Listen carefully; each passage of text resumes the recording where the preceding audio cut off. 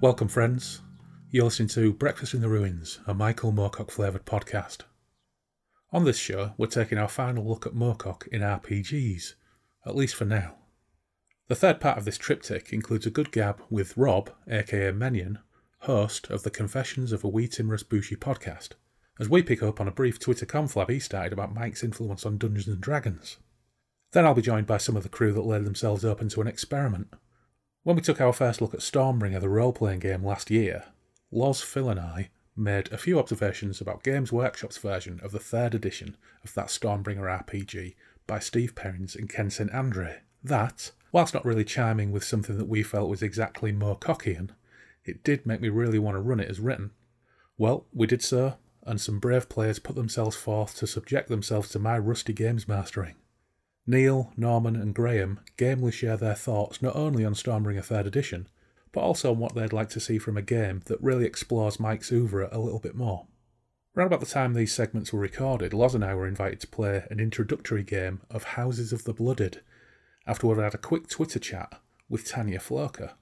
Now, Tanya's used that game in the past to run a game based around Melna Beneyan nobles, and I have to say, I thought it was really terrific, as were the other players. So thanks, Tanya. It was really incredibly generous of you to offer. You were a great GM, and the experience really made me think about narrative, story-focused gaming in quite a different way. Also, following our last RPG-focused episode with Ralph from the Fixoplasm podcast, I played in his Stormhack convention game and had a great time, also managing to put some faces to Twitter handles along the way. So, it's been a very gamey few weeks here at Derry and Tom's, but soon we'll be getting back to the Grand Moorcock reread. For now though, join Rob and I in Derry and Tom's as we take one last journey, for now at least, into Moorcock's influence on the world of gaming.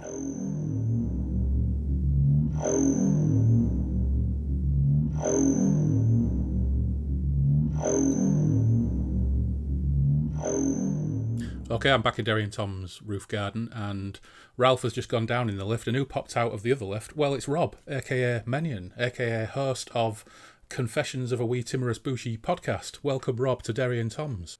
Nice to be here, yeah. I feel really nervous now. That was a really professional introduction. Sorry, because I've had a couple of breakfast beers that it sounds that way, so I wouldn't worry about it. The professionalism will soon slip, I'm sure. Oh, thank goodness for that. So, a few weeks back, you posted something on Twitter that started us having a conversation that I think prompted us to set this up and have this conversation, because, of course, as you know, we did an episode last year on Moorcock and RPGs, and we're following that up shortly. But first of all, whenever we have a new guest or co-host, the initial question, as always, is, what's your history with Moorcock, Rob? My history with Moorcock. I think the first time I probably saw Moorcock's work, or something related to Moorcock's work, would have been in the Deities and Demigods book for Advanced Dungeons and Dragons. Very fitting. I don't know. Yeah. You probably can't see that because of the green screen. And it's a blue book. Yeah.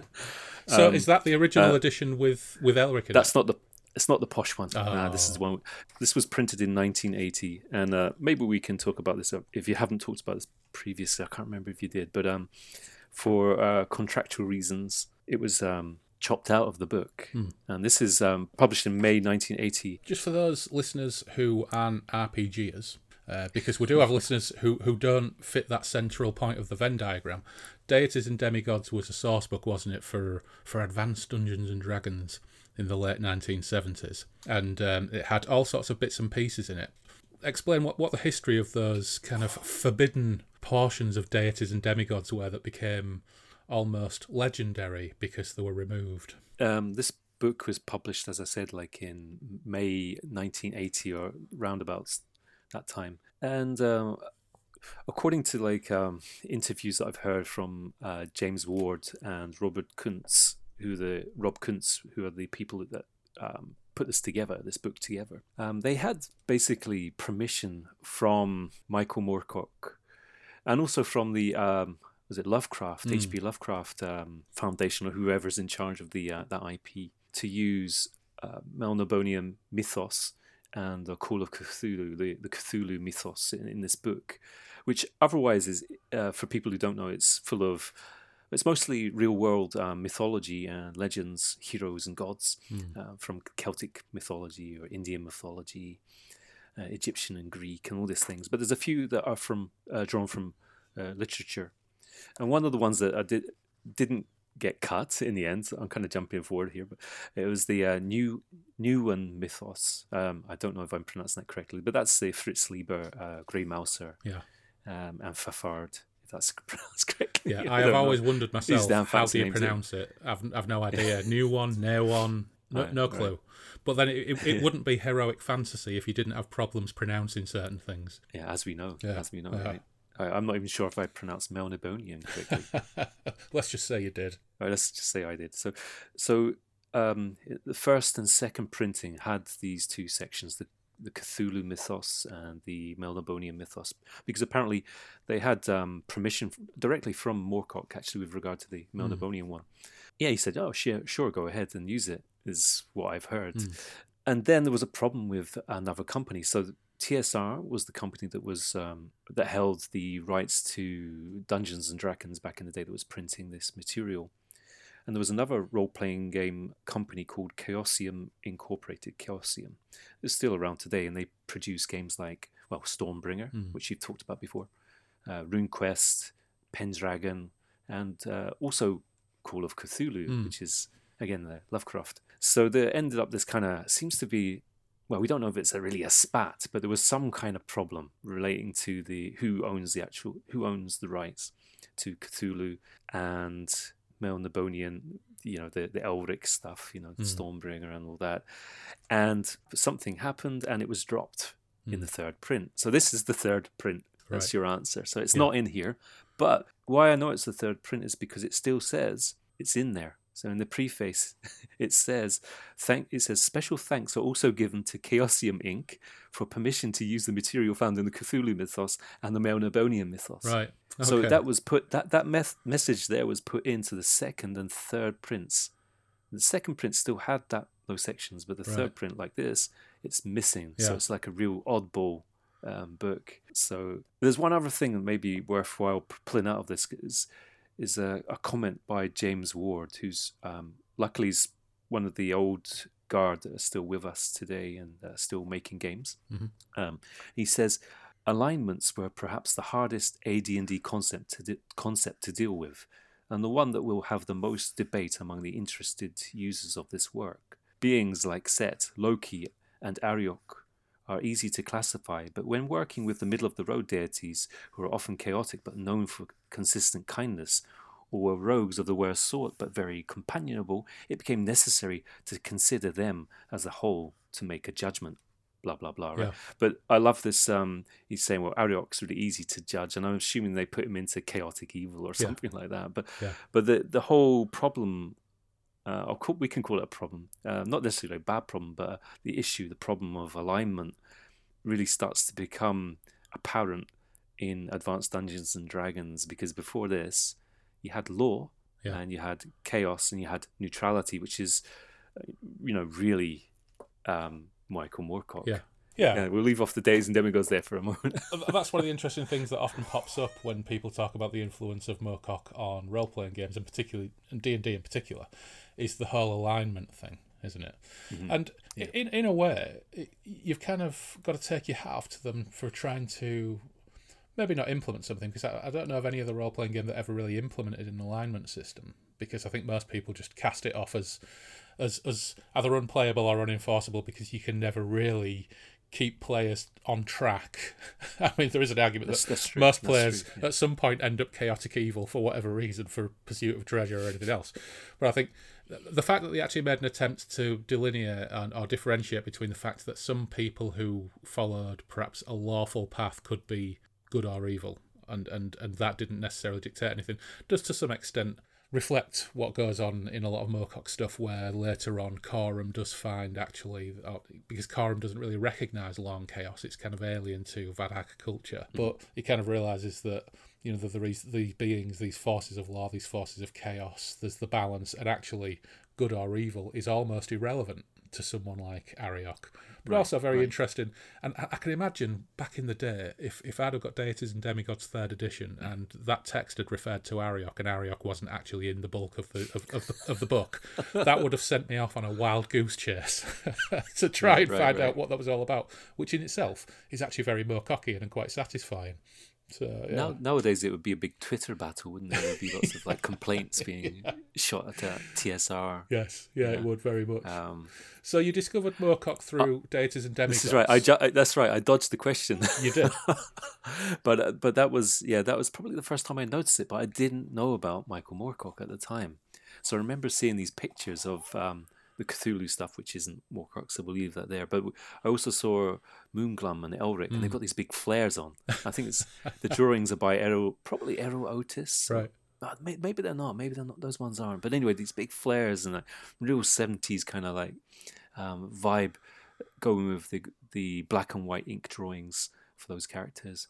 And so I wouldn't have really known what Melnibonian was, other than it was really looked quite difficult to pronounce. I think it had a little accent or something. And so some years later, my friend, one of the friends that I role played with extensively, various other games that I won't mention just now, but he started getting I think it was the Golance editions of the Elric books, and they're kind of like a white background with a probably red or black print, I think it was, and quite striking color images on the front of this kind of like weak-looking, kind of anguished albino character, and it was. I remember it being so striking, and he'd got the whole bunch or something, and I just started reading it too. And I was sucked into it because I don't think I'd read anything like it. Before that, I'd read Tolkien. And Tolkien, he's writing for completely different reasons. And he's writing for a different audience, if he's writing for an audience at all, which is arguable, can't remember if it was Sailors on the Seas of Fate that I read first. But I remember that the combat scenes were so bloody and so fast, really fast.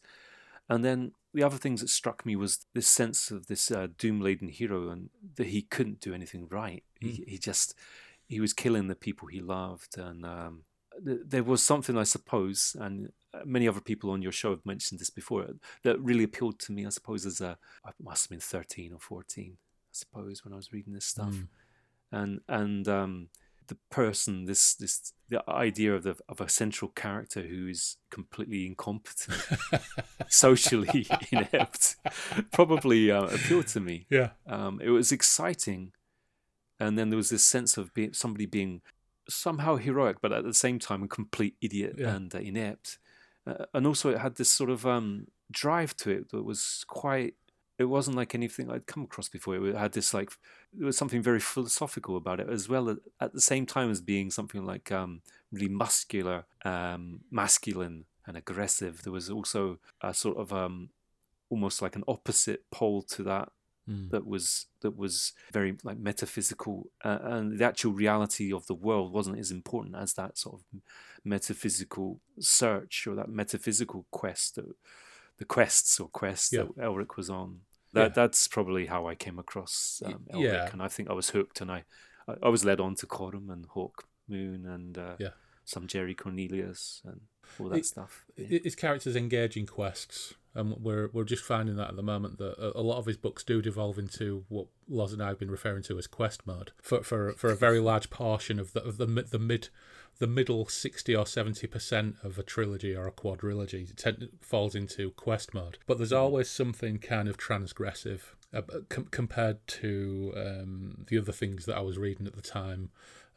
Whilst in some cases, things like the final program were very progressive, his kind of core fantasy quest mode stuff really doesn't fit the pattern of anything else comparable, and I think that's probably what made it completely stick out to 13 and 14 year olds of our vintage, quite apart from the fact that the combat scenes are great.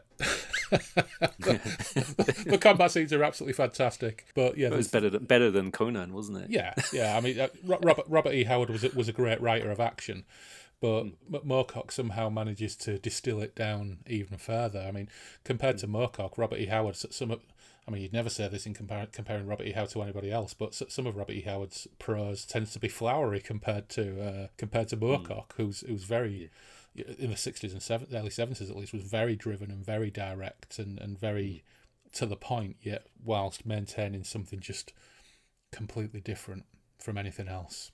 Mm-hmm. Now, you have your own podcast, of course, and we've touched on Moorcock and we've talked about Dungeons and Dragons, but you have your own podcast, Confessions of a Wee Timorous Bushi. That's right, yeah. Which is really it's your reflections more broadly on your experiences of role-playing games, Dungeons and Dragons most particularly, I think. But how did that come about? I think it's like a lot of people of our age, perhaps, and who've come through the various interests and hobbies that we did as children, and then return to those interests. So in the case of role-playing games, I left the hobby probably when I went to university because I had other things that were on my mind or that I was involved with. And, long story short, I mean, I travelled and I lived in different countries and I got married and I had a kid, and my kid is now 19, and I've suddenly, for the past year or so, I've had more time to reflect on things. And I think coming back to a hobby has been a way of not escaping reality, not escapism so much as trying to get back into touch with people and talk to people, and whether you're discussing a book or football or whatever it might be, if you've got some kind of interest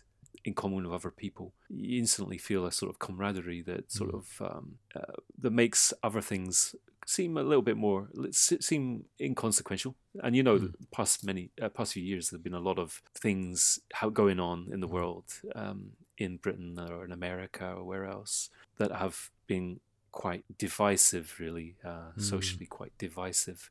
Whether those divisions are natural or not, well, we don't need to go in really. But I think getting to the game was a way of getting away from that, and also saying, well, I'm not just a thing that goes to work, and I'm not just a thing that is controlled by whatever is happening in the world. I'm a human being. There's things that interest me, excite me, that rouse my passions and that. And there's other people who are also interested in these things. So I thought, well, I was listening to Dirk the Dice, who does the Grognard Files, like many other people. Absolutely. And the Grognard Files, as you know, is about role-playing games and rediscovering them. And I thought, what struck me about that was that he was talking about his hobby from his perspective. And it wasn't somebody like... It wasn't a documentary about these great people. It wasn't about Gary Gygax, or who was the founder of D&D, if you don't know, or Michael Moorcock. It was about him and his relation to his hobby and his friends and what they were doing at that time and what they're doing now. And I suddenly sort of realized that, whether people listen to it or not, it's kind of nice to put your history or your feelings, your present, into some kind of coherent form, and that this technology actually wasn't that complicated. So you can just do it on your phone, So that's what started me. Yeah, I think that the Grognard Files is definitely for me it's a podcast touchstone. I'd been exposed to podcasts some years ago, because we all commute and do other things and we've got time to kill. And I always listen to music, and I tried podcasts at one point, but I found that the people who did them tended to have a really kind of heightened temptation to be heightened and behave in a heightened way and try and make it a performance. And I'd been listening to a couple of RPG podcasts, one of which I still listen to from time to time, actually, called System Mastery, which I do enjoy. But they tend to fall into a habit of needing to go yuck, yuck, yuck on at least a regular basis, even though they do have some really excellent insights into role-playing games, and they are very amusing, they're very funny. But I found the Grognard Files was the first thing I came across, as well as one called Space Spinner 2000, which is done by a couple of American lads, one of whom I think lives in Europe, and they're basically going through 2000 AD issue by issue, or prog by prog. Wow. And it's absolutely fantastic. So you've got one guy who's an American guy who's read a lot of 2000 AD, and his mate who's never read any, going through 2000 AD and prog by prog, and it was great. And I was listening to that and the Grognard Files around the same time. And the Grognard Files, you're absolutely right. You've got a couple of guys, Northerners, which automatically makes me feel at home, just having steady, gentle conversations about things that they love without feeling any essential requirement to perform. They're just relaxed, Yeah. naturally humorous and gentle. And of course, there's a whole community, not just around the Grognard Files, but there's a role-playing game player community which consists of a lot of people, I think a lot like ourselves and a lot like the Grognard File gang, who went through years and years and years apart from the hobby and then rediscovered it and have a joy of talking about it. And I must say, in the last year to 18 months particularly, with everything being locked down for the reasons we're fully aware of, that sense of community and that sense of being able to talk to people just like we are doing now on the far side of the world about hobbies and interests that we really enjoy is really fantastic. And there's a purity to it, and there's a real pleasure to it, which I think is a combination of not just shared interests, but actually having the technology available, having the ability to do things like podcasts, which I think is it's really positive. It's incredibly positive, because he talked earlier on about there being a lot of divisiveness for a lot of reasons around politics, around responses to pandemics and everything else. But actually there are certain things which, when you have common interests, all of that stuff becomes less important. And actually it just becomes about connecting. And that's what I think is really great about this kind of community and about podcasting in general, and particularly podcasting around specific interests. Yeah, I think the podcasts that I'm involved with, most of the ones that I listen to are very, I'm not going to say amateur, because that's like putting you down, isn't it? Or Dirk the Dice down. Well, we're all hobbyists, aren't we? We're just hobbyists. Yeah. What I like is, yeah, as you say, that it's not a performance. Some of them are. There's a lot of shows, as you know, with role-playing games, it's becoming much more commercial. It's like $1 billion industry now, isn't it? Multi-billion-dollar industry. It's a completely different world now from what it was when we were kids and got into it. Whether that's good or not, well, I'm sure there's lots of good things about that. It spills over, but there's also this element where people feel like they have to sell themselves, and you have to create this polished product. And some people say, well, could you improve the sound quality, or don't you think you should create a more polished sort of like script and all these elements? Where the people I'm involved with, particularly it's like the Anchor. I use the Anchor app, and we call ourselves the Anchorite community, the Anchorites, and a lot of, not everybody, but a lot of what they do is they call it guerrilla podcasting. Guerrilla as in not as in the ape, but as in a strike, as in an attack. And the idea is you just record. I mean, you might record when you're walking somewhere in the car. You throw things together. Obviously, there's editing going on as well, but you put stuff down and don't worry too much about it being a bit sloppy. Yeah. And there's a bit of a punk sort of ideal, I suppose, behind it as well. Yeah. Just making our own stuff for our own friends, and then there's a conversation that develops around that because people can call in. So I find that really exciting, the fact that ordinary people can take the reins and they're able to exercise a little bit of creativity in the spaces that we have. And it doesn't necessarily have to produce any value. I think that was one of the first things that I put in my earlier podcast, was that the idea of producing something that doesn't actually have any monetary value seemed really important to me, to produce something that had not to get too Marxist for you people, because I know but something that has social value, but I wasn't prepared to put an actual value on it, and like a price value on it, and just giving it out. And just that thing is because I work in an office and I work in an industry that's actually, not to go into too much detail, but is very much connected to the commercial world. It's nice to be able to do that, to do something that's sort of like you're just connecting with people, as you say, on a more, I don't know, more human level, I suppose. Like, yeah, I mean, it's not ideal, but nothing ever is it? We're going to get to Utopia, aren't we, at some point, and Tanalorn, if we can continue going this direction. Yeah, I think 2 weeks on Thursday, with any luck. That's my projection. I'm usually wrong in these projections, but I've had a couple of breakfast beers, so I'm feeling positive.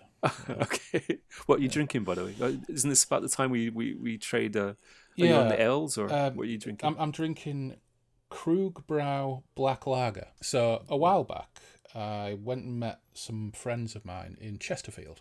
Because, of course, another one of the wonderful things about internet and social media and technology is people that you fall out of touch with for years and years and years on end, you can suddenly trip across on social media almost by accident. But anyway, old friend of mine, Johnny Royale from back in the day in Hull, I went to meet him for a few beers and another lad, and we went to a pub just near the station in Chesterfield. And I don't think it's a German pub, it's a German-themed pub where you can get steins of German beer and large German sausages and mustard and all that. So it's right up my street, because if you can combine decent beer and sausages, I'm in hog heaven.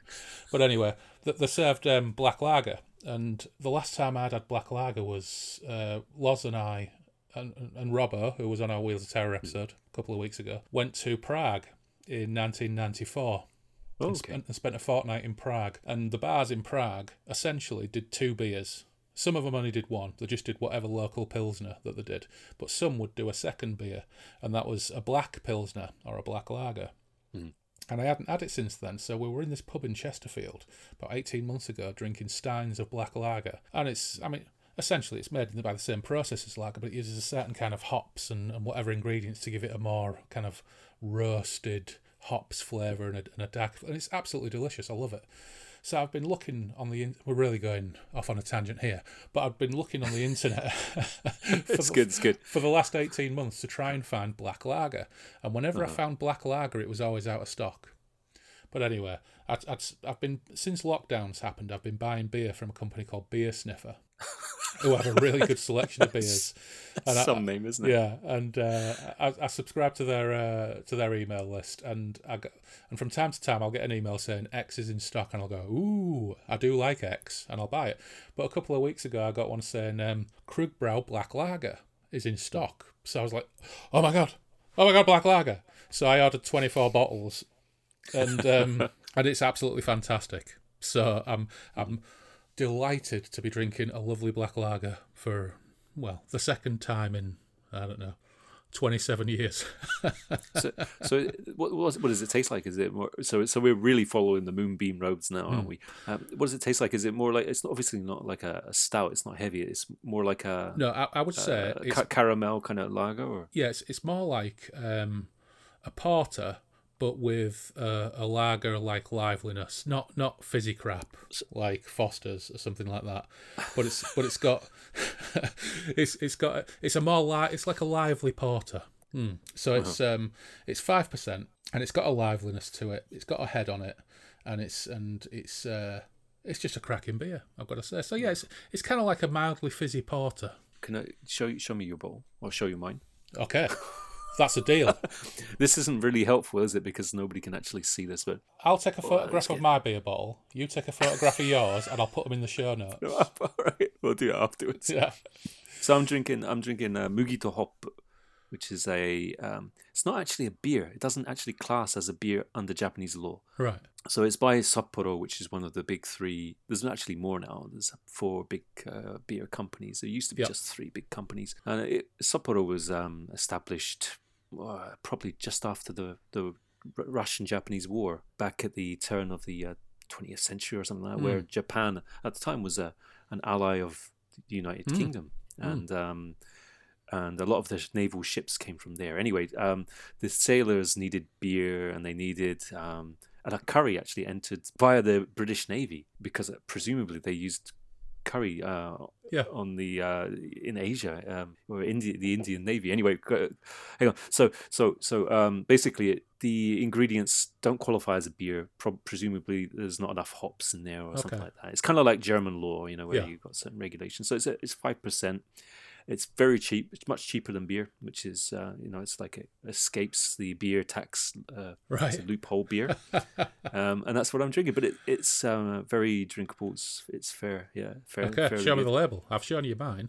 You got to show me yours. It's your background is messing with it. So. Right. Yeah. Sorry. If you get it closer, right? Yeah. Sapporo. Yeah, of course, Sapporo is an international brand as well, isn't it? I've had Sapporo over the years. Oh, it probably is. Yeah. Yeah. Well, groovy. So, at some point, wouldn't it be wonderful if technology improves somewhat further, so we could actually exchange beers via the internet, by some kind of matter dematerialization or something. Yeah. I'm keeping for 30 years. Yeah, I'm keeping my fingers crossed for that. I'll be retired by then, so I can do it daily. It'd be brilliant. So, one of the reasons, of course, we set this up is you posted on Twitter a while back. We need to bring Michael Moorcock to the attention of new D&D players. His books are a huge influence on D&D, Game of Thrones and The Witcher, without acknowledgement in the latter two cases, yet no one seems conversant in him. Let's redress this. So that's a key question, isn't it? It's a key question. Why has Moorcock become obscure to modern gamers and even, more broadly, younger fantasy fans? Despite the fact, if you cut through modern fantasy, Moorcock is written through it like a stick of rock. Yeah. I wonder if it's got anything to do with royalties. Mm. But that would be, I mean, is it cheaper to publish books by lesser known authors who are like creating works? I don't know.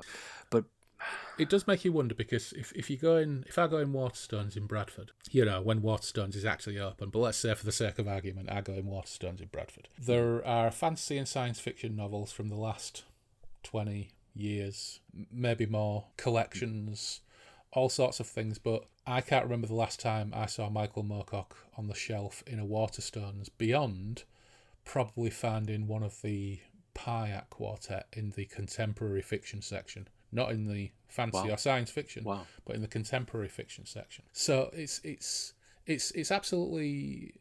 I mean, obviously, when you're an old school Moorcock fan who's old and grumpy and have been into him for a long time, it's easy to get infuriated by the fact that something like The Witcher gets a TV show, whereas Elric doesn't, etc., etc. We've talked about those things before. Yeah.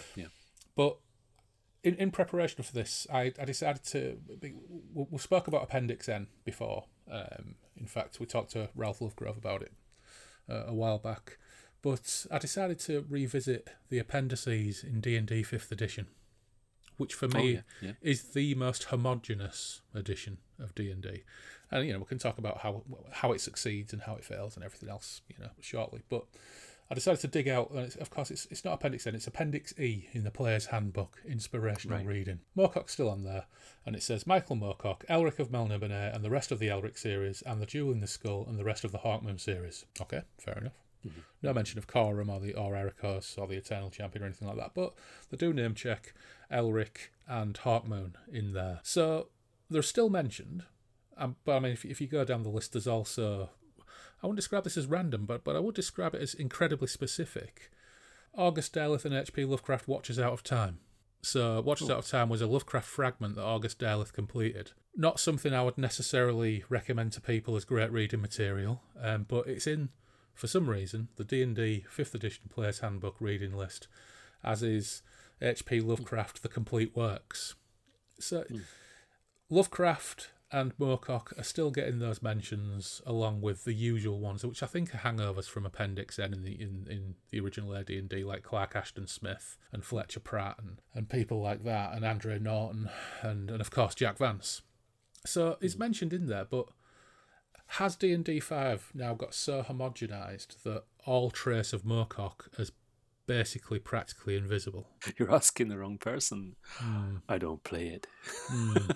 So I think that again, there's a generation. There could be a generation problem a year. So, I mean, I started playing 5th edition, but I found the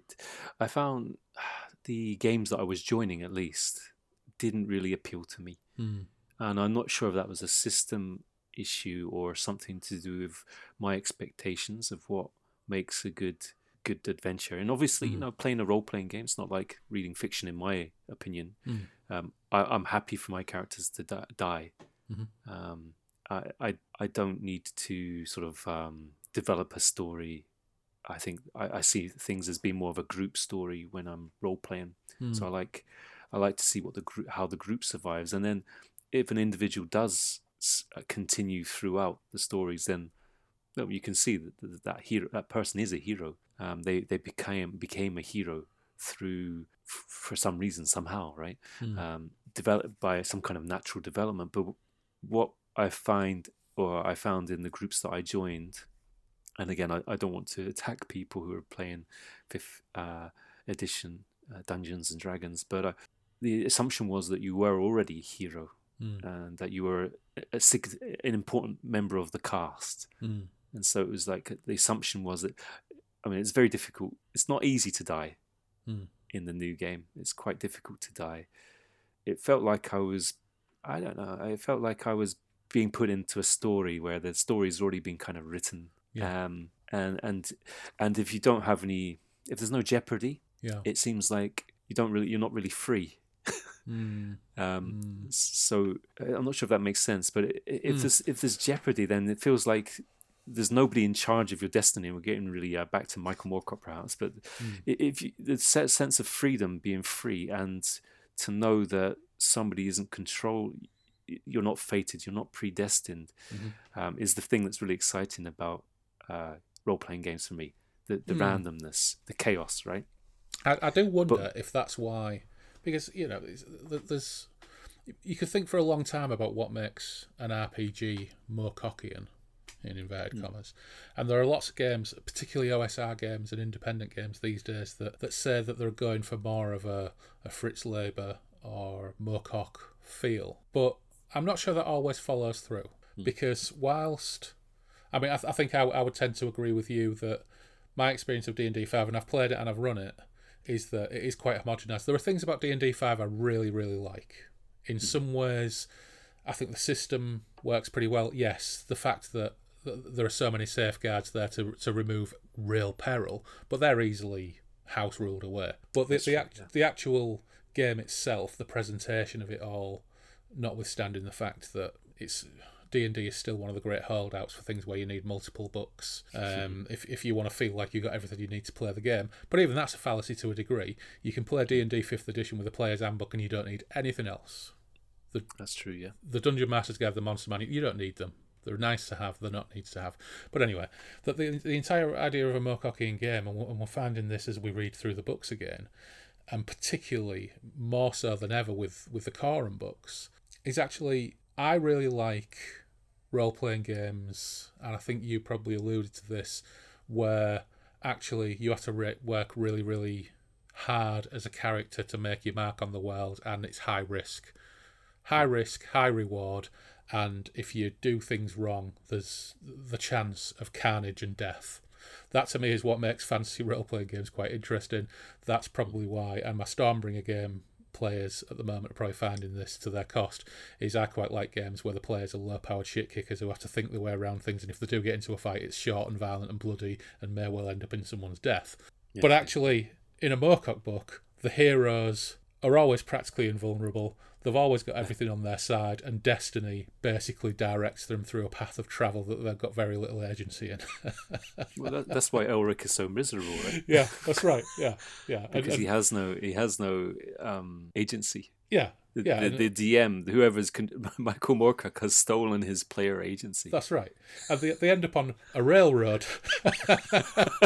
they're on a railroad through the adventure. And Hawkmoon is basically beholden to the Rune Staff and undergoes this series of quests, and there's Corum is going through the same. There's always the Deus Ex Machina of whatever demon bound or God's hand or God's eye or magic sword or anything else that gets them through things. The drama and the interest is the fact that what it costs them as people, and that's what makes it interesting. That's not what role-playing games are about. That's not. So are we saying that the null hypothesis is correct, that there is no connection between role-playing and D&D and Moorcock, or is there something still within Moorcock that feeds into the D&D game and actually gives it makes it fertile, it makes it something more than just a story making game? It's the colour and the trappings. I think it's the colour and the trappings of Moorcock books that translate well to role-playing games. The themes and the actual fates of the protagonists and the path of the protagonists maybe less so. But I can understand why people really enjoy the Stormbringer role-playing game, for example, because they love the idea of the world of the Young Kingdoms, and it appeals to them to play a merchant from the Isle of the Purple Towns hanging around with a Filcarian farmer and a Nadsokorian beggar, Yeah, Phil carrying. Yeah, Was it Pikeman or was that Picarade? Picaradian Pikeman. Yeah, you know, that's the one. mix and match. So I can understand why people want to do that, but that's not the essence of what Moorcock Fantasy is. But I can understand why it's appealing to a degree. I can also understand why, as D&D, for example, has become more and more homogenised, that kind of stuff, that kind of detail from Moorcock has got more and more lost because games have developed in a way where they haven't kind of continued down a track to make things more Moorcockian.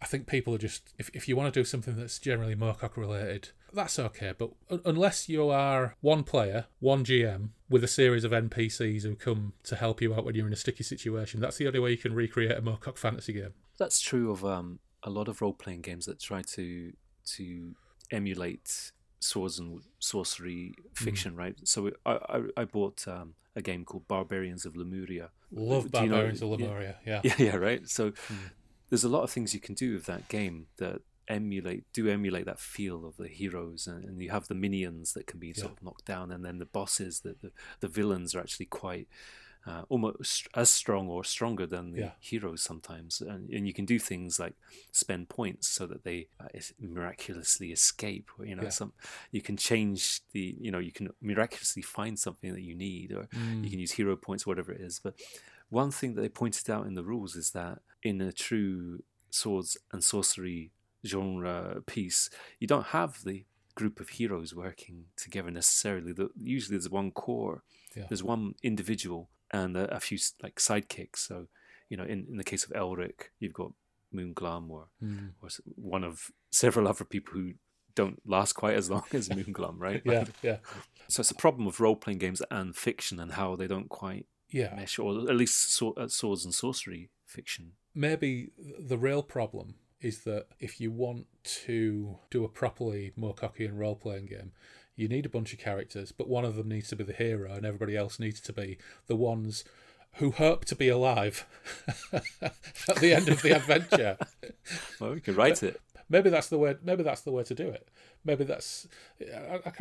is it the original faster Star Trek game, and it may be true of the more modern Star Trek game, the more diffuse role-playing game as well. Someone's got to be the captain, haven't they? You create your bridge crew, but one of them's got to be the captain. So maybe the approach needs to be, and we'll bear this in mind because, of course, the thing I said to my Stormbringer players is that the idea is we run Stormbringer 3rd edition as written, so we've randomly rolled everything, which is why the characters are all useless. We don't have a pikeman. We have 3 sailors, a warrior, and a beggar. So you don't have a sorcerer even? No. So I'm trying my best to make it epic and heroic. Actually, I'm not trying that hard, as they will attest.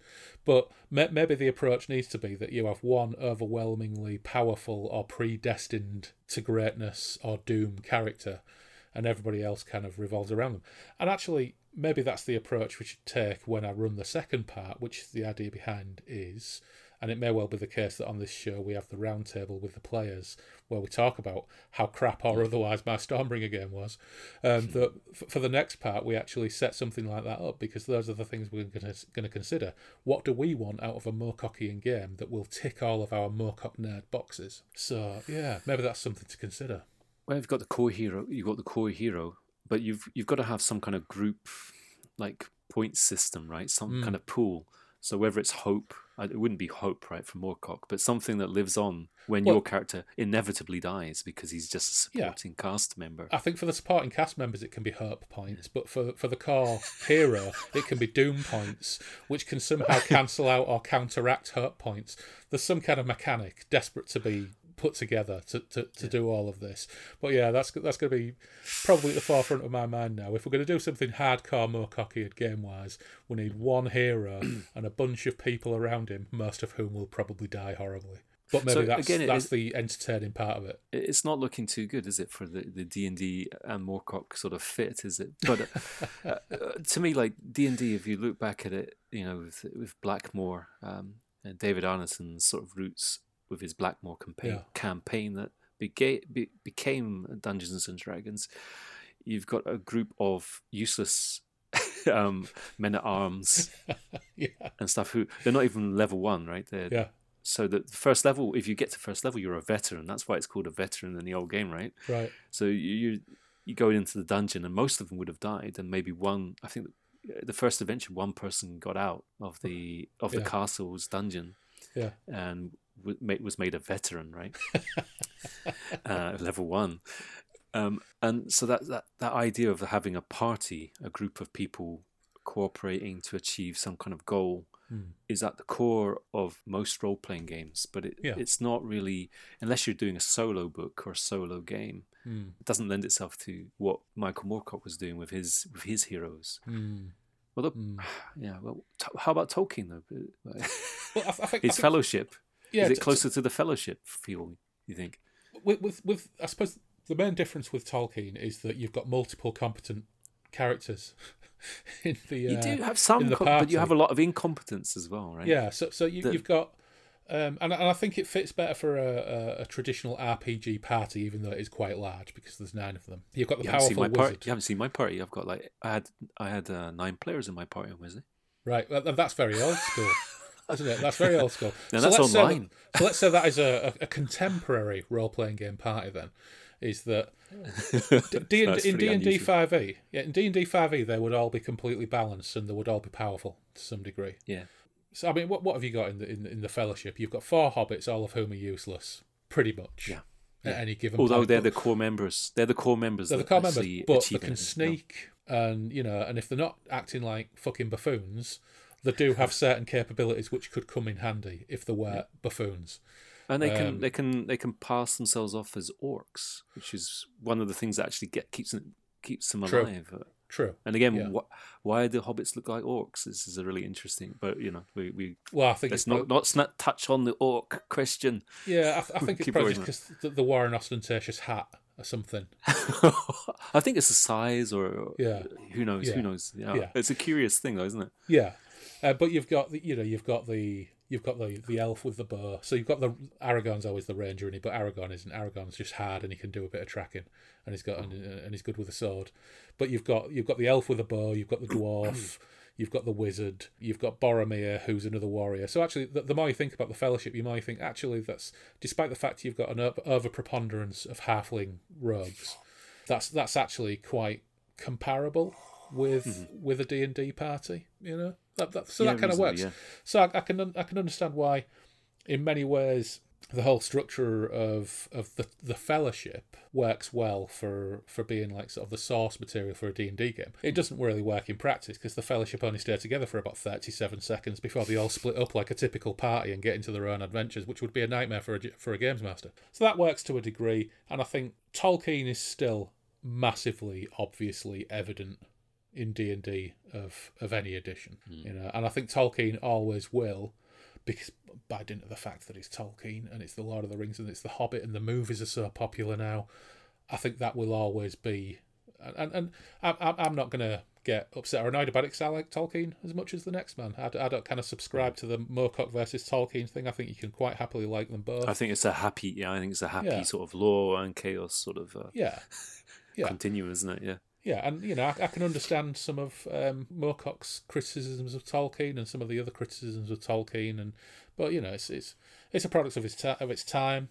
It's still unbelievably rich and fertile ground for fantasy writers and fantasy gamers. So I'm all for a bit of Tolkien, and as it happens, Tolkien probably still is 60 to 70% of the DNA of D&D. Right. So unless you start digging into things like the Fiend Folio, I mean, one of the things I love about D&D, the fact that the still to this day persevere, is things like black puddings and gelatinous cubes, which are pure D&D, aren't they? The great thing about those is they are part of D&D's own identity. So D&D does have its own identity in certain ways, which I am quite happy about. I do. Yeah, it's got its own feel. Its elves definitely aren't Tolkien's elves. There's something a bit odd about them. They're a bit sort of, especially in the older editions as well. They're pretty, they're pretty naff, right? A lot of these the demi-human races were quite weak. They were good at first level, but they had the level caps. They did, of course, in basic D&D, didn't they? It's like, you can play one if you want, but you're going to be rubbish in 6 weeks' time. if you ever get to that level. Yeah. So Moorcock, all right. So he's writing about one character who is, I don't know, is Elric or any of these people? Are they an everyman, or do they Well, this is the other do peculiar they thing. symbolize humanity or some? This is the other spirit peculiar of thing about humanity? Moorcock's criticisms of things like Tolkien, isn't it? Is actually, when you look at Moorcock's protagonists, for the most part, they're always inherently powerful, Nobility. noble, Noblemen, people of power and influence who just happen to, I mean, Elric is a noble of power or influence who just thinks that the rest of the Melniboneans are a set of decadent wankers, but he himself is just a goth emo teen. Rebelling against I mean, what is really his identity, right? It's what is his what.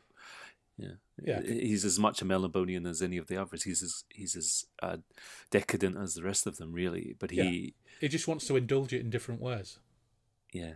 It's very curious, isn't it? And reading it again after all these years, it's there's certain things that you notice that you would never have noticed back then. So you got this one guy, right? And it's obviously doesn't fit. But you do have the law and chaos, which I don't think Moorcock didn't come up with that originally, did he? I mean, he developed it quite a lot. He developed the multiverse, which is another D&D kind of like trope, isn't it? But and he did kind of coin and popularize the multiverse even as an expression. I think he was the first person to actually use the expression multiverse in the Black Corridor in about 1962 or 3. Or was it the Sundered Worlds? It was one of those. All right, so we've established that swords and sorcery isn't necessarily a good fit with D&D because D&D is its own thing. We've only talked about D&D. We haven't actually talked. Well, you've mentioned Stormbringer, but we haven't talked about like Warhammer, which is quite closely linked in a lot of ways to both D&D and Michael Moorcock, particularly with the use of chaos. That became a problem later on, but chaos and law I talked about right at the beginning, right? And the original idea of alignment, the meaning of alignment, which is something I try and remind people about on Twitter when they talk about how ridiculous a concept it is that it's what side you're aligned with. It's just a very simple concept. So in the original form, you have chaos, law, and neutrality, but it became something much more complicated than that later on. So as a GM, how much emphasis do you place on characters play into alignment? It depends which system I'm using. Is that a cop-out? So I prefer to use the systems that use something like law, neutrality, chaos at the moment because it's not simple. It's really difficult to define what is good and evil when a lot of your actions anyway are going to involve acts that are quite, at best, morally dubious. A lot of things that adventurers get involved with. The whole idea of an adventurer, taking these risks and doing these things, taking people's lives is at best morally dubious, but at worst, there's a lot of evil that you could ascribe to those actions. But by running away from that, by escaping from that, and seeing as alignment as which side you're on in some kind of cosmic conflict, and probably a lot of players will just fall on the side of neutrality because they don't have any or haven't realized they have a stake in it unless they're pushed due to some kind of. So the typical world in a D&D would the chaos would be the problem, right? Or in Warhammer, chaos would be the side that is warping reality to such an extent that you can't be neutral anymore. Perhaps you have to either side with law or completely switch to law in order to right the balance, which is great for driving a game. The concept, it's great for driving a book, and it's also great for driving a game because then I don't think it's as simple as we've dehumanized them by using alignment. I think if in the story's world, if law, turning it around, if law is somehow creating a world of death and stillness where there is no change, I think all of us could agree that's pretty evil, right? An evil world. And so responding to that and trying to keep your freedom, keep the world as a living system that isn't frozen would be morally correct. I think you've just come up with the second key consideration for that essential elements for a Moorcockian game. Okay, so first of all, we've got to have the key protagonist, and the group of people who surround him to help enable his destiny. The second thing is the players or the characters have got to have some skin in the game. So alignment can't just be a standalone thing.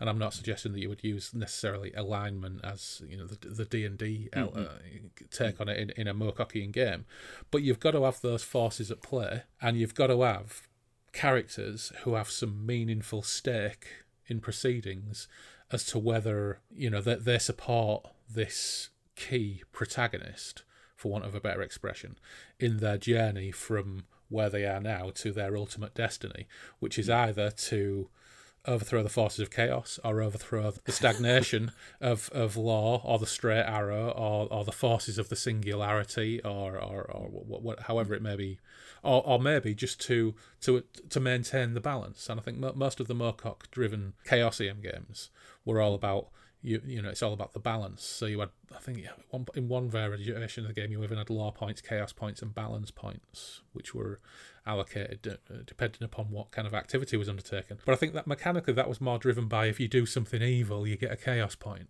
whereas if you do something good, you get a law point. Whereas actually, it should be about driving towards some kind of culmination of some kind of overriding plot or direction for the narrative. And I think that's where AD&D falls apart, or modern 5th edition Dungeons and Dragons, because you have the 9-point alignment system, and it's pulling in all these different directions. So it's not really pulling in any direction half the time. Or, are we all fighting chaotic evil? So and so it's difficult to police alignment. And do you want to police it anyway? So it's easier to what a lot of people do now is just throw alignment out of the window, which is, I think that's a shame, because it also gets rid of something that's really essential to D&D as well. I think the alignment, just like hit points or armor class or class, fixed classes like archetypes or race, whatever you want to call race now. We can change the names. I'm open to change, call in, but these sort of archetypes, these characters, they're exciting, and they give D&D a flavor that is kind of like a fictional world, a fantasy world of its own, right? But the original alignment system, that 3-point alignment system, it's an interesting idea, and you can change the names, obviously. So you could have good and evil, you could do what you want, right? It doesn't really matter. And it may perhaps the Tolkien, we're looking at good and evil. And recently, from my readings, I've been doing a load of reading of Tolkien recently, and it occurs to me that very few of his characters are actually good, especially in the older work, the Silmarillion and the later works. A lot of them are very troubled, difficult characters. This idea of black versus white, Tolkien writes about good versus evil. That's not actually what he's doing there at all. I think his concept of evil is where nobody has choice. Orcs don't have a choice. They have they are slaves of the Dark Lord. There's a point at the end of the story where they kill Sauron, and the orcs are thrown into confusion because they're no longer under the Dark Lord's domination. They're suddenly free. They don't know what to do. And obviously he calls his peoples the free peoples. So there's this sense of freedom being good, the freedom to choose.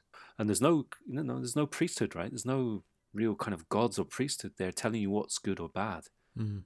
But the important thing is that there's some kind of free will at play, and then there's the more you stop taking responsibility for yourself, and you fall under the domination of others, that's evil. That's how I've recently started to interpret Tolkien, and I don't think that's me reading my own desires into his work. I think that's really, really core. I think you're absolutely right. The Silmarillion is basically a catalogue of conflict.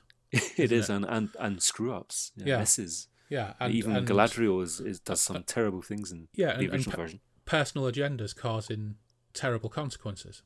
And that's why I really like the Silmarillion. But I think one of the reasons he hit on an absolutely almost unassailable immunity in terms of being the fantasy classic is over all of his redevelopment again and again and again and again of the story, and whether this was accidental or deliberate or whatever, or just the result of a lot of development, was he hit on a couple of things which became absolutely key tenets of genre fiction, but not just genre fiction, all adventure fiction, was the big bad and the MacGuffin. And he established the big bad and the MacGuffin, which basically drive, 800 pages of adventure until ultimately it all gets solved and a Deus Ex Machina, the Eagles, rescues the heroes.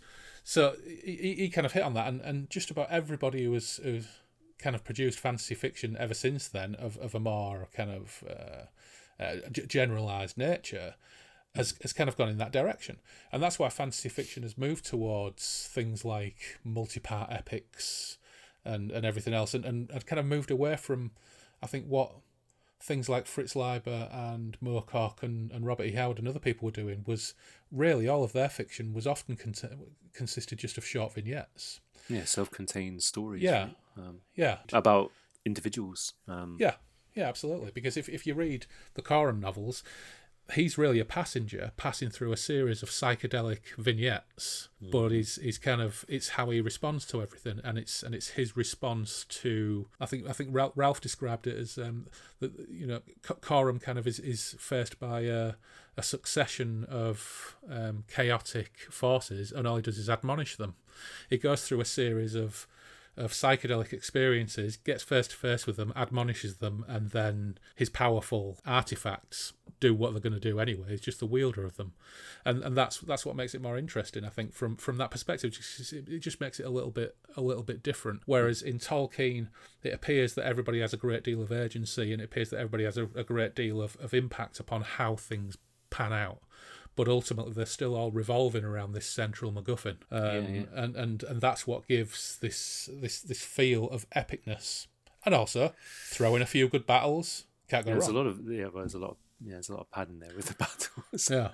So do you think that both Tolkien? I don't think anybody's talked as much about Tolkien on your on a Moorcock podcast ever before. It was bound to happen eventually, and now's as good a time as any, because we're talking about fantasy and role-playing games, aren't we? I don't see a conflict here, but I wonder if both of them are looking at problems of their time. So you've got Tolkien, who is growing up at the beginnings of modernity, and he uses modernity. People often see him as being anti-modern, but he often uses modernity in his art styles and his prose styles. So it's not as simple as one might think, right? But what he's faced with two large conflicts in his written career: the First World War, the Second World War, and the impact that had on his life. He wrote something about all his friends none of his friends surviving. I think all of his friends died, and they were just young people. And I think that must have really stuck with him for the rest of his life. I'm certain of it. And the fact that he was injured and taken out of combat, and his unit was pretty much decimated, I think. And of course, then his son was sent off to war to fight against the Nazis, and he was an anti-communist, of course, right? So in his worldview, he sees different forms of modernity, coalescing into authoritarian.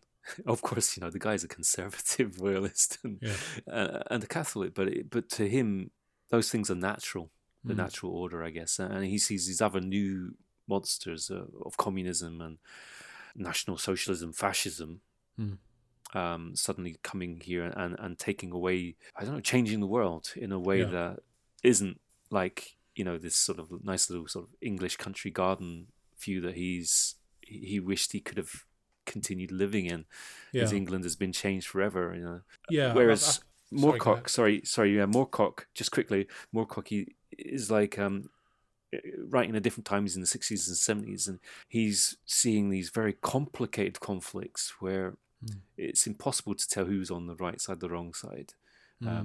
We've got the Korean War when he was probably growing up. And he would have experienced, I think he experienced the Second World War, didn't he? The Blitz and stuff. So I think he talked about it previously.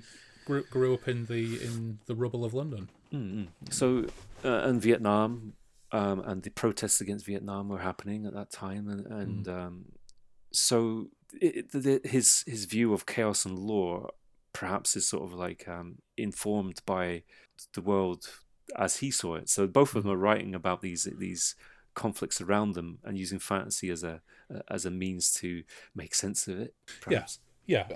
I think it's there's been that autobiography film about Tolkien recently, which I've not watched it. Yeah, I've not seen either. It got quite a lot of criticism, but I think it's now quite widely accepted that Tolkien's view of the world, certainly as a young man, was formed, and his view of technology was formed by mechanized combat and the effect it had on his generation, which is absolutely fair, and nobody can argue with that. I think where it gets particularly interesting for me, and this is the beauty of fiction, and this is the beauty of reading, and this is the beauty of individuality and how people respond to the things around them, their own experiences, and what they identify within fiction. I suppose I always draw this podcast at some point back to my granddad Pops, who gave me all these books in the first place in the early 80s. Now, Tolkien wrote The Lord of the Rings and was massively informed, not just by all of the Norse mythology and everything else, but also and folklore, but also particularly by his experiences of mechanized combat and the deaths of his friends and everything else.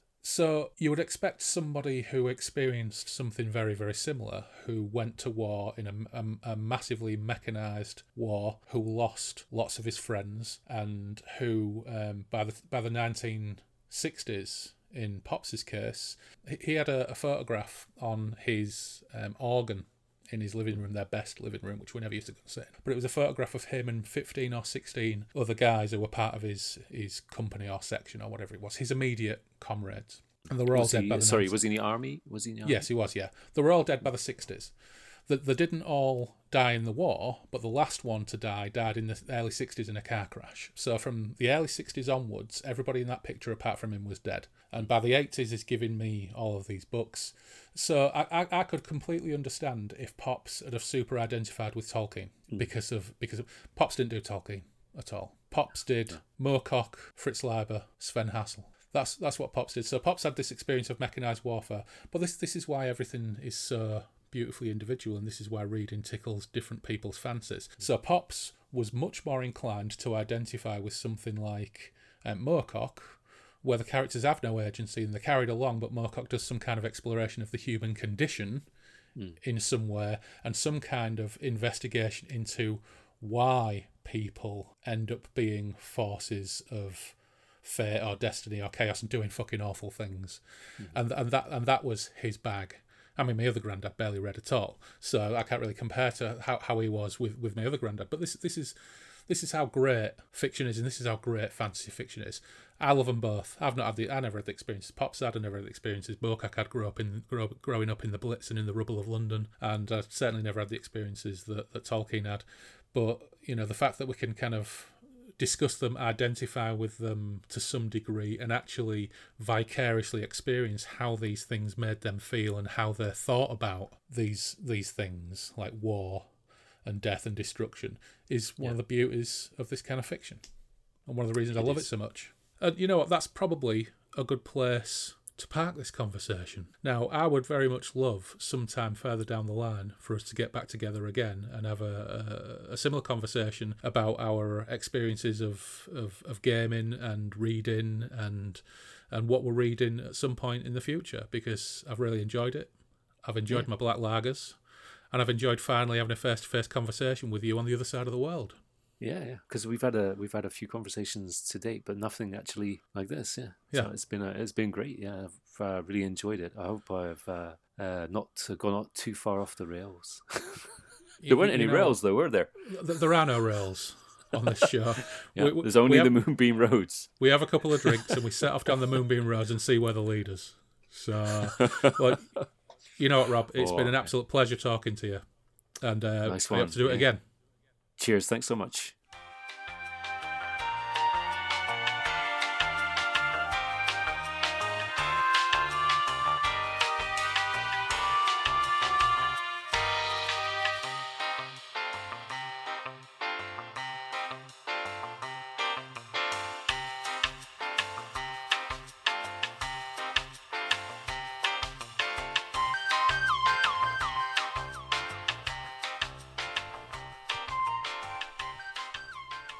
Okay, so I've got some more guests in Derry and Tom's.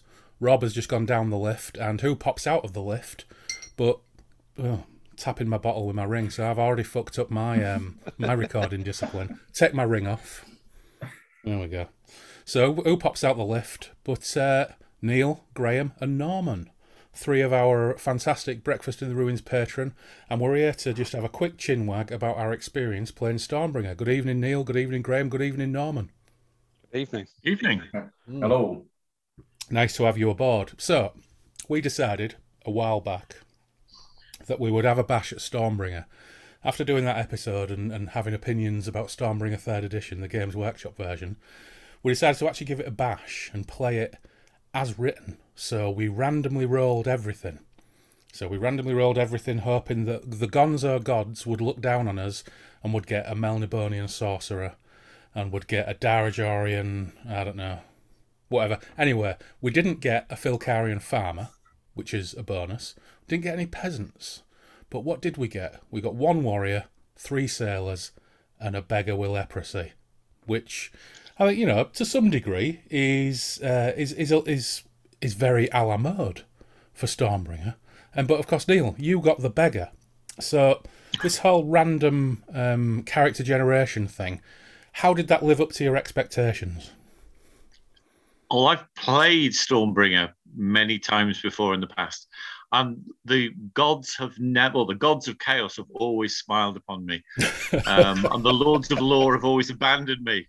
I once got to be from Pantang. That was my moment of glory, but then obviously I failed to be a sorcerer. Yeah. It's a hilarious character creation system. It really is, and I was kind of hoping for something really crap, and it delivered, didn't it? It really did. Rubbing snails on myself and grubbing around in the desert. There's nothing like leprosy to back you up. Yeah, that's less to do with the system and more to do with my terrible GMing.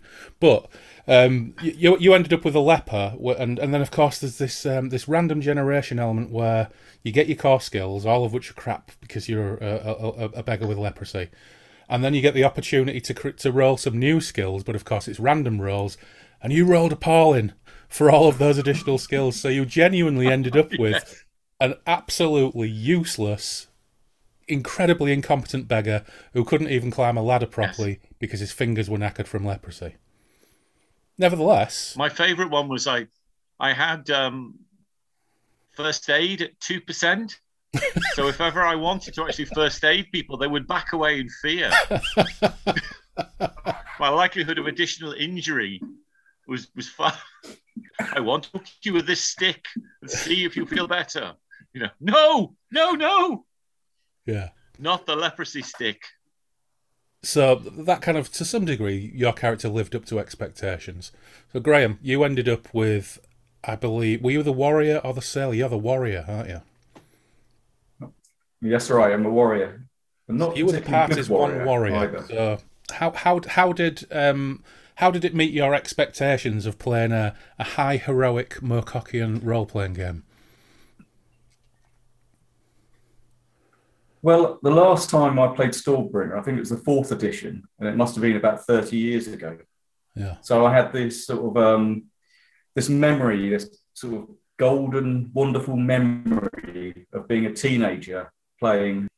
This warrior was just useless, totally useless, which is, it's a challenge to play when you're so bad. Yeah.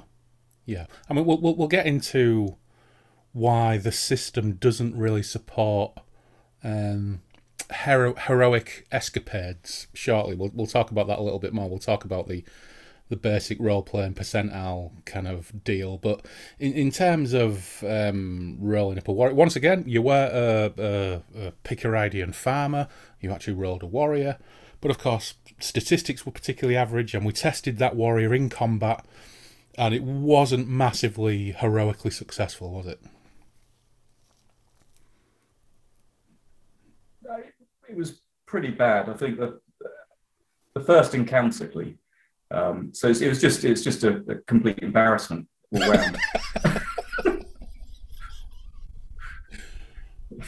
It's hard to feel sort of heroic when you can't even beat up sort of a standard peasant type person. Yeah, yeah. And of course, Norman, you were one of our 3 sailors. So once again, random generation, and out of 5 characters, we ended up with 3 sailors. I think I did have the distinction of being the most rubbish one, though, because most sailors have absolutely no dexterity, which was a bit of a drawback. But the thing I've always liked about like random rolling like this is it gives you something to hang your hat on, and it makes sure it veers you away from sort of power gaming and like metagaming, which is Stormbringer certainly does that. Yeah, I really hate the trend towards metagaming where you have people who sit there with the latest rules and they've worked out the character progression and what spell or whatever is going to give them the highest DPS. Yeah, I'd never even heard of metagaming until I was in a raiding guild in World of Warcraft, and that's where I first had exposure to it. Yeah, and to find people then back porting that into role-playing games came as a bit of a shock to me, because to me it was always right, you're going to end up with some crap characteristics, and that's part of your character, and that's what you're going to build from. Yeah, and in a way it's almost I guess it almost does not so much the high fantasy fiction, but maybe more the sort of grim dark stuff where you tend to have people that are rubbish to begin with, and they build upon that. And I think in a way this sort of approach encourages that you are rubbish to start with. Yeah, I mean, I must say, I think I've said this before, I've always favoured games where the character, I like low power gaming. I like gaming where I remember many years ago I ran a game of Warhammer Fantasy Roleplay, and all the players had never played it before, but they were all Warhammer Battle players, and they were all Warhammer 40,000 players, and they'd played D&D, and they'd got to high level characters. And I ran this game where there were, one of them was God, what is it in Warhammer? A charcoal burner. one of them was a charcoal burner. One of them was like a temple acolyte who was like 16 or something. And the other one, I don't know, was probably a farmer, or something really stupid like that. They were absolutely terrible. They were useless at everything. But it was super entertaining because they had to go on. This is the kind of crap games I run. One of the things that they had to do was the head of the temple asked them to to go to another village to get a load of sausages for the religious festival. And on the way back, they got confronted by bandits, and they ended up just negotiating with the bandits and using kind of a discussion about politics and the plight of the poor, and ended up bartering away half of the sausages in order to avoid getting into a fight and coming back with half the sausages. And that was like a 5-hour game. So that gives you a good idea. This probably explains to you how disappointing my game has been. And if you had any high expectations of high heroism, you were in for a sharp shock. But yeah, I really enjoy kind of low-powered gaming, but obviously, something like Stormbringer, something like a Michael Moorcock game, you want something perhaps a little bit more impressive. But it's interesting you make the point about metagaming.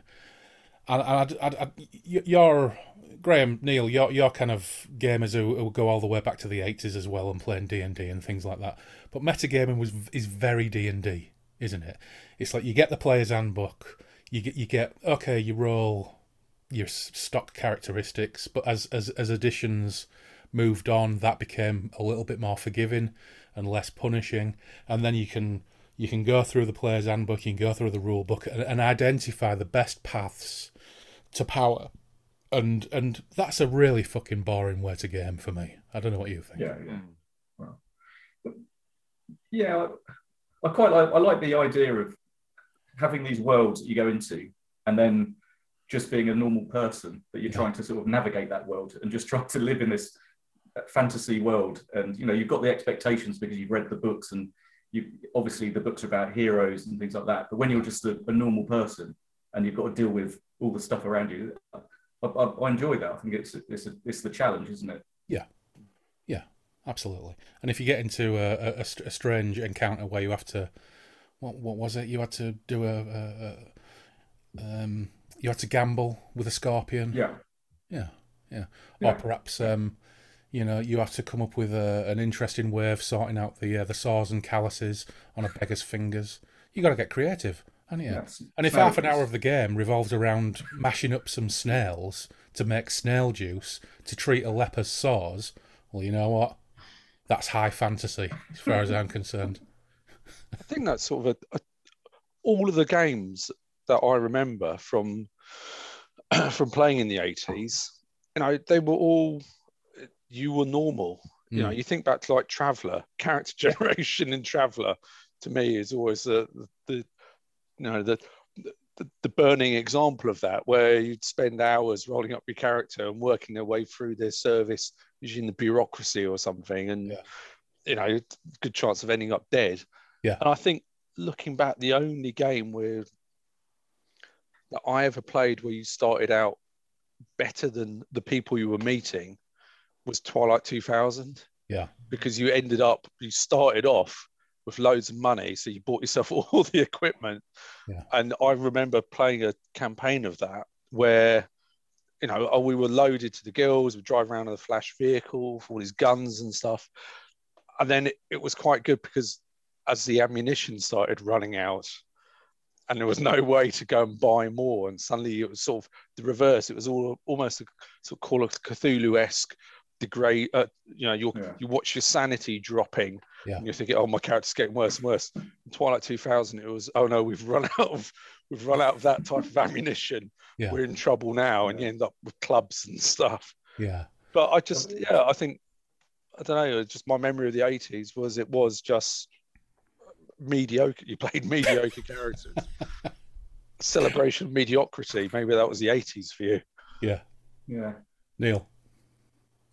I remember the first game of Dungeons and Dragons I played. One of my players named his character Conan, and then partway through the game, when he clearly wasn't able to do Conan-y type things, he turned to me and he complained and he said, "Oh, Conan wouldn't take this much damage from a simple sword blow." And it's like, you can call your character Elric, you can call him, it doesn't make you Elric.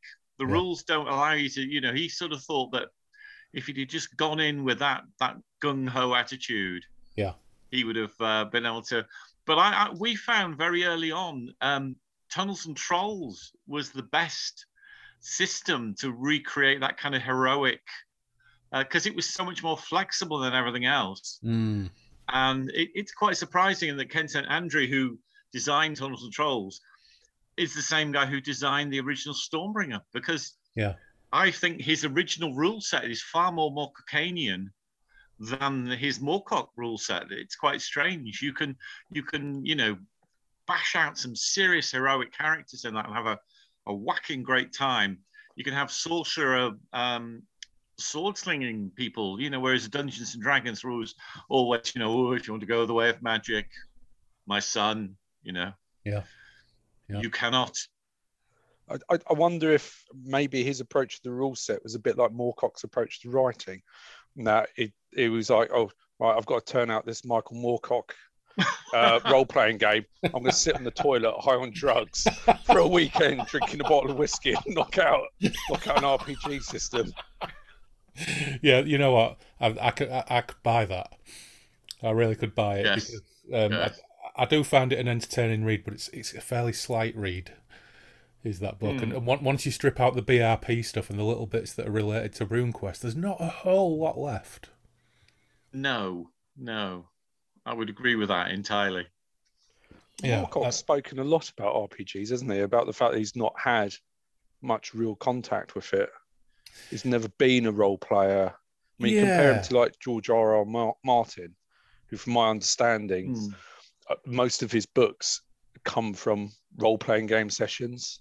Yes, Wildcards is completely from his home-generated superhero game, isn't it? I know they did a GURPS thing, but it came from his own game that they'd created with other writers. And that's a seriously good set of books, much better, I think, than Game of Ice and Fire. Game of Ice and Fire? Song yeah, of yeah, Ice and Song Fire. of Ice and Fire. Yeah, yeah, yeah. He's a hardcore gamer, George R.R. Martin, isn't he? Sadly, I think you can certainly when it comes to influences and things like that, you can tell that he was heavily influenced by Moorcock. It's just a shame some of Moorcock's more personable qualities didn't rub off on him, because I don't know if you saw that recent nonsense about the awards thing for the science fiction and fantasy guild that he's part of. If you've not seen it, look into it. He came across as a real tool. But anyway, we won't get into that. But it's interesting. You should mention, like, you've got this thing where somebody comes along to play a game and they call their character Conan, and they have an expectation that if you play in a fantasy game, they have an expectation that they want to play someone wildly heroic and everything else. And I can understand that people might have that expectation. I can understand that people want to do it and they want to play that. But this ain't the game. If that's what you want to do, this is not the game to do that with. And when you actually think about the characters that game created for us, in the rule book, you've got these statistics, haven't you, for characters, and you've got statistics for Elric and other people and other key people within the mythos and within the books of Moorcock. And frankly, it all gets a little bit silly. So, you've got so what were your weapon skills in the region of? They were in the 40s and 50s, weren't they? I know that Meek the beggar had I think, 10% or something? 10% in pointy stick. Yeah, so for listeners who are not particularly familiar with role-playing games, the basic role-playing system assigns a percentage value to a skill. And you have to roll under that on a set of dice that will result in a result from 1 to 100. So Meek had a skill of 10%, which means that 1 time in 10, he would maybe hit something. So that would make for a very, very, very long fight. And of course, even if you got 40 or 50%, and this is what we found when we were having the fights in the last installment, was that even if you've got 50% skill and you hit 50% of the time, your opponent has probably got 50% parry or 50% dodge, which reduces your average ability to hit something to 1 in 4. Norman? I think what it does is it changes your approach to combat. Yeah. Is it stops it being, I'm going to Conan leap in with my mighty thews exposed, slashing away, and it starts being okay, I'm going to play dead until this thing has gone over me, and then I'm going to attempt to stab it, knowing that I'm probably going to miss. Yeah. Even if I don't miss, it's probably not going to do very much. Yeah. And in fact, that very dramatic situation did occur, didn't it? In our game.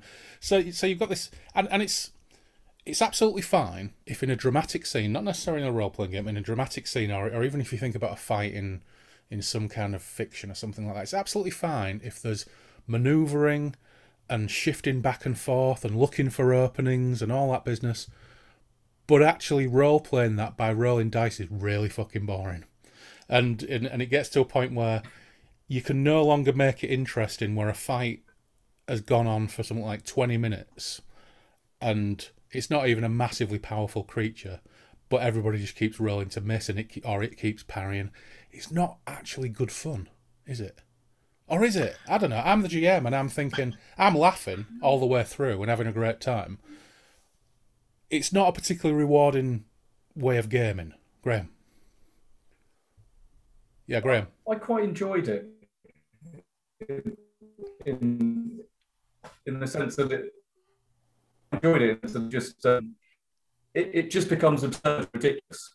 It's actually quite good in the sense, that you're desperate to be a hero, but you're just not. It just feels quite real. Yeah. Well, there is that. I don't know. Maybe I'm overthinking it.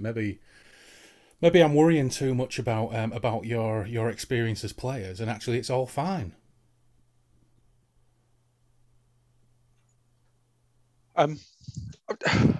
Yeah, it's an odd one because I don't play that much, so I don't mind spending quite a while on a fight. Yeah.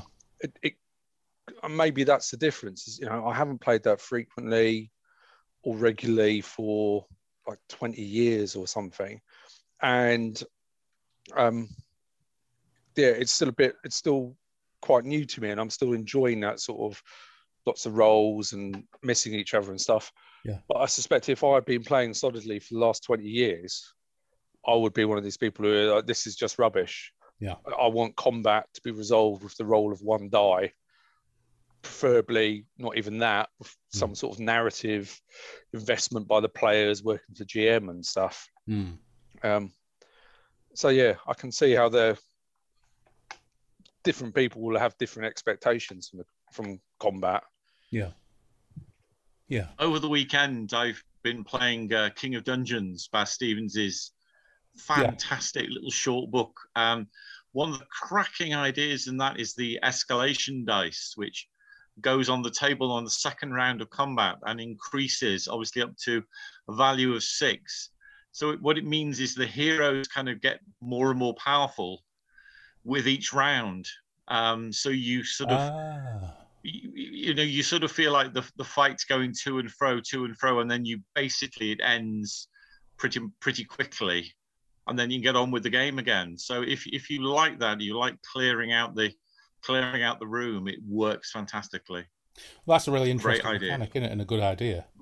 A good idea if you if you want to escalate things and kind of get on with things. But I've just very quickly looked at the statistics for Elric in the Stormbringer role-playing game, and Elric, when he's using Stormbringer, has 112% to hit and 98% to parry. So it's like, okay, if that player who comes in wants to play the hero, in order to make it work, this system has to give the big hero or the big bad those ridiculously overblown stats. So it doesn't really work for me. I kind of like the system because I've always been attached to basic role-playing systems. It's obviously used in Call of Cthulhu and RuneQuest, which I've never really played that much. Certainly never played any of the Glorantha stuff. So yeah, I don't think it's particularly suited, but it's interesting you should mention like sort of a different system which allows you to progress things a lot quicker. Just spent the weekend playing Stormhack, Saturday and Sunday with Ralph, and of course we discussed that on the last show, or it might be the show before by the time this comes out. And Ralph's taken a really interesting approach to using elements of Stormbringer, but the elements were perhaps in Stormbringer you rolled a powerful character. So all the characters have got some kind of patron who they have a relationship with, be it a Lord of Chaos or an Elemental Lord or anything else. All of the characters have some kind of demon-bound possession. So that kind of thing where previously, I think I'm on record as saying that I don't think it's particularly Murkochian or particularly consistent with the Stormbringer world that everybody and the dog have demon-bound, packets of cigarettes or wallets or anything else. But actually, that is the deal with Stormhack, is the players are intrinsically powerful from the very off, and the characters actually have the ability to be powerful right from the very off, and it's baked into the system. And one of the things I really love about what he's done is taken some elements of Black Hack, so it's a roll under system. So of course D&D, it's you roll over a target number on a 20-sided dice, don't you? Whereas this is the opposite. It's roll under, but you roll as high as possible under your skill.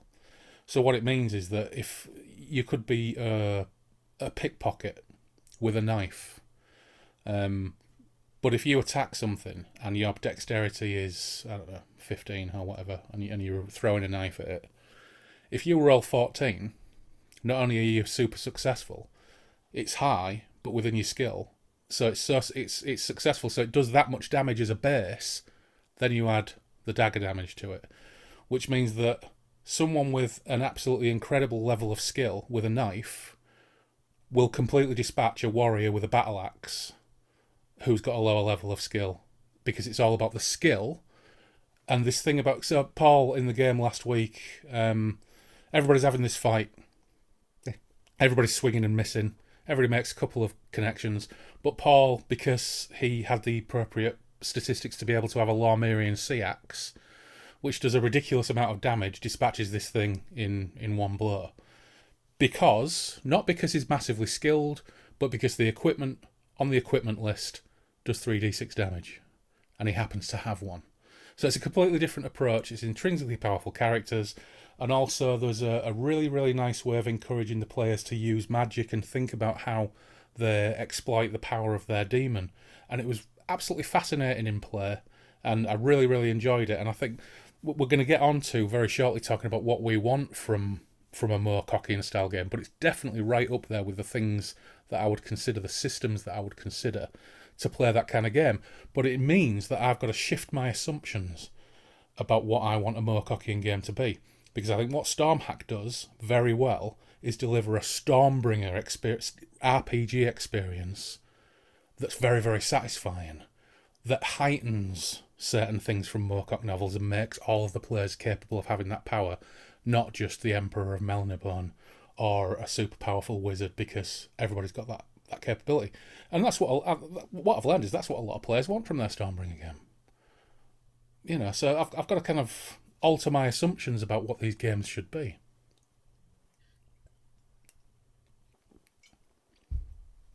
It'll be interesting to see if because obviously something like the original Eternal Champion Erekos book, where you're dealing with a character who can, spoilers here, wipe out the whole of humankind, obviously with Eldrin weapons, but those kind of skill levels, those kind of ability levels, I would be quite scared to give to some of my players. Yeah. But obviously, if that's the kind of thing that they would love to do, we did kind of homebrew our own Moorcock game in the 80s when some of my players really, really wanted that experience. And I've got to say, after about a month or two of play, everybody resembled the character from the Stone Thing. They all had like replaced hands, replaced arms, chaos gems embedded in various bits of their bodies. Yeah. We were not very under control back then, so I don't think anyone replaced their penis. I think that was the line that they drew in the sand. Yeah. With their sandstone penis, I think probably. But it did get kind of crazy. And if you look at some of the drawings, one of the characters I draw is still one of the characters from that game, and he has an octopus tentacle as one arm and a demon claw. Both eyes are replaced. Yeah. I think his foot is also. I mean, if you give some people the power, they will just power game, and it can be hilarious. Yeah. Sounds like something out of 40K. Yes. Yeah, it does. It does. So, of course, that doesn't particularly help if you just want your characters to be able to go to the pub, or just maybe join the local thieves guild or something like that, something a little bit more kind of RPG classic. But of course, this is all kind of thinking about the Young Kingdoms and Stormbringer and Elric, isn't it? And there have been other role playing games, although not many of them. Hawkmoon. I mean, if we think Stormbringer was lightweight in terms of content, well, the Hawkmoon game from the 80s was even more lightweight. There's very, very little content in that, other than it's a very pretty box. So the famous left in the back of a taxi. That's right, yeah. Okay. Yeah, but I always have my feeling about that. It's like, my dog ate it. My dog ate my homework, Chaosium, honestly. And there's the Dragon Lords, isn't there, which I haven't played. Yeah, and actually, Dragon Lords of Melniboné, I actually think it's quite a good read. And I didn't really do the D20 boom or D&D 3.5, so the system itself I've got no real opinion of, but I think there's some quite good, interesting things in there. And I think if you were to use, I don't know, maybe even use D&D 5th edition or something like that for a Moorcockian game, I think there's a lot of good ideas in Dragon Lords. But bottom line is, I think for a Moorcockian game, it shouldn't just be about the Young Kingdoms. There's so much more available in Moorcock's broad oeuvre, isn't there? That could be really, really interesting and really, really quite rewarding to get stuck into. So here's a question for you then, and we'll go one by one. So Norman, what are 3 things that you want in a Moorcockian role-playing game? And don't worry, because we can edit out long silences. This is the beauty of podcasting. It's fairly obvious from where I'm going to come from on this one. I mean, probably my favourite thing of Moorcock is that whenever there's a party, there's a huge long list of guests, and there's usually Hawkwind involved. So that's my first thing. Right. So number one, a game must include a party at Ladbroke Grove that goes on for 2 weeks. Exactly. I think that's fair. Okay, that's one. I mean, this is it. I've read a lot of Moorcock. I enjoy all of his stuff. I enjoy the fantasy stuff. I find it's good, and I love the whole multiverse eternal champion idea. Mm. But the stuff that I really enjoy of his is the more, I guess, left field, so the Cornelius stuff, the Colonel Pyatt stuff. That's what I enjoy. And if someone was to say, we're going to do a Moorcock role-playing session, I'd be thinking, right, it's going to be freeform. It's going to be quite weird. It's going to be, I mean, to me, games,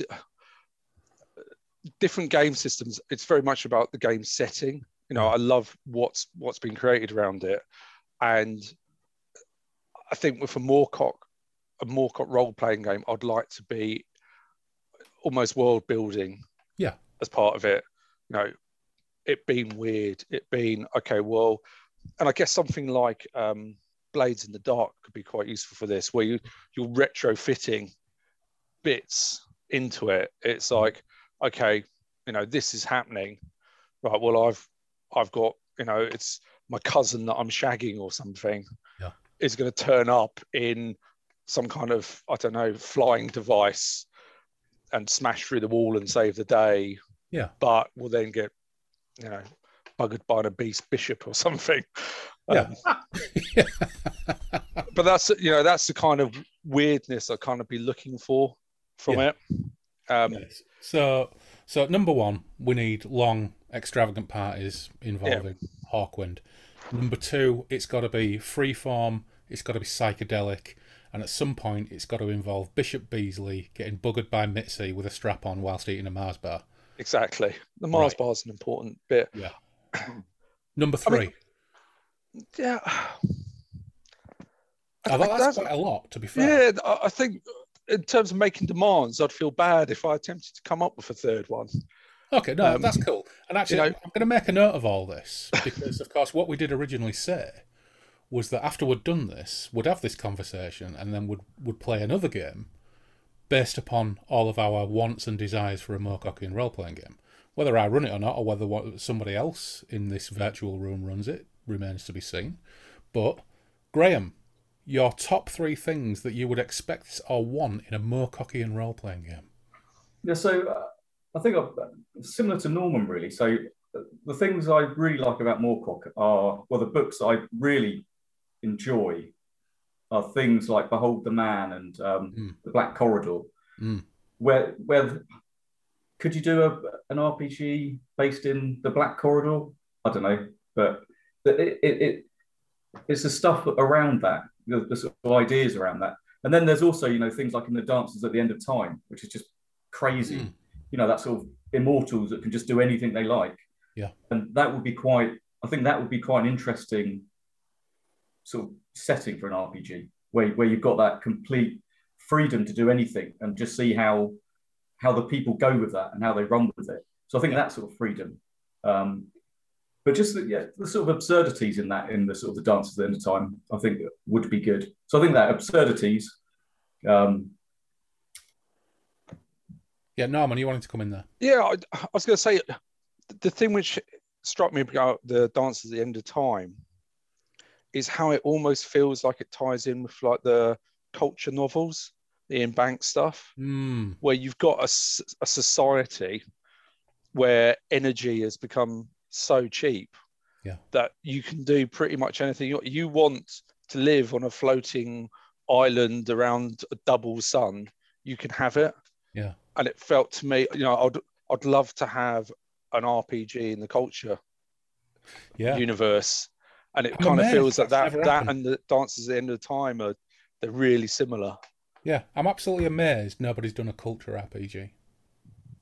I think it'd be a hard one to pull off.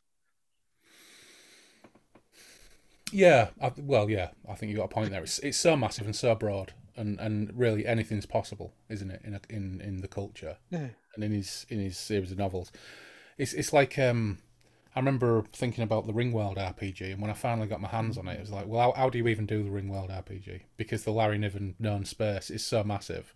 Before the culture, the only thing that was like the culture was Larry Niven known space in terms of breadth and the amount of books that all tie into the same kind of consistent universe. But sorry, we've kind of gone off on one there. Graham, what else?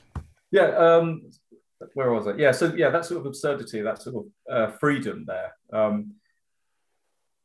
And yeah, I really enjoy his fantasy works. But I think the stuff that really stuck with me when I was reading his stuff was the things that weren't necessarily the sort of traditional fantasy. But then, the whole sort of what's his name, Bastable. Yeah, that would be brilliant because it just that's a lovely setting, a wonderful setting, and a wonderful place to be. And I really enjoyed those books. That really was a place that I felt a lot more sort of. I'd like to be there rather than some of the sort of fantasy stuff, other fantasy stuff. Yeah. Anything else? Or are you sticking at 2 like Norman? Was that 2? Yeah. Kind of rambled there. Oh, and Hawkwind, of course. Yeah. Okay. Everybody agrees on more Hawkwind. Neil, you're a seasoned GM. You run a game, of course, all weekend for Grogmeet, haven't you? But what about you? What do you want from a Moorcockian game? Either if you're running one, what would you want to do to deliver a Moorcockian experience to players, or what would you want from the ideal Moorcockian role playing experience? I suppose that the thing is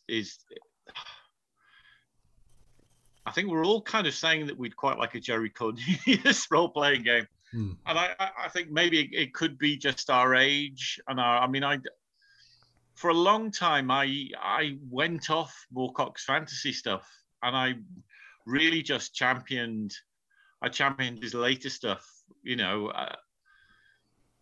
so really all I was reading was Cornelius and Pyatt, was Anti-Minjaws, Mother London, those kind of things. And so if it was a role-playing game that generated that kind of experience, it would all be about the weird characters, wouldn't it? We would be creating a slice of London and filling it with amazing people. And in a sense, I think a little bit of shoehorning, you can pretty much get any fantasy game. I still stand by Tunnels and Trolls. You could get Tunnels and Trolls to create any of Moorcock's fantasy worlds with a bit of tweaking. You could create the Young Kingdoms quite easily and have a whacking great time, and everybody have a magic sword, and you'd never go into that kind of Tolkienian Scandinavian kind of fan fiction. It would be pure Moorcockania. I was waving around before, but obviously people on the thing won't see it, but I've got a Luther Arkwright book here, which is the expansion for the Mithras game, which was the kind of 6th edition. Oh God, yeah. Originally it was RuneQuest 6. Then it was... Yes. No. Yes. So this is how it went. It was Mongoose RuneQuest 2. Then it was rebranded as Legend. Then it was rebranded as RuneQuest 6 when Design Mechanism started up and they took it off Mongoose, and then it became Mithras. So, yeah. I think we've mentioned before that with RuneQuest and a lot of these other games, if you did like a family tree, it'd be like one of those heavy metal family trees from the 1980s. Yes. Remember those? Yeah. And how baffling they were. Well, you could do that with RuneQuest. Yeah, so Mithras is essentially RuneQuest 2, Mongoose RuneQuest 2, stroke Legend, stroke RuneQuest 6, stroke Mithras. Yes. Actually, quite a good system. I quite like it, but it's still BRP at base, isn't it? It is. You still have those nagging percentages to hit. But the Luther Arkwright book is incredibly good. You could run a Jerry Cornelius game with this. Certainly, you could run a final program game with this. It's also got all your Bastable stuff in it. It's very steampunky. You could recreate Bastable without breaking a sweat with this book. Yeah. And I think it's a cracker. The only thing it lacks, and I've checked at the indexes, is there's actually no Hawkwind. Which would obviously it would need to be added. Right, we've got to exclude it then. Well, that's a house rule Hawkwind into it. Yes.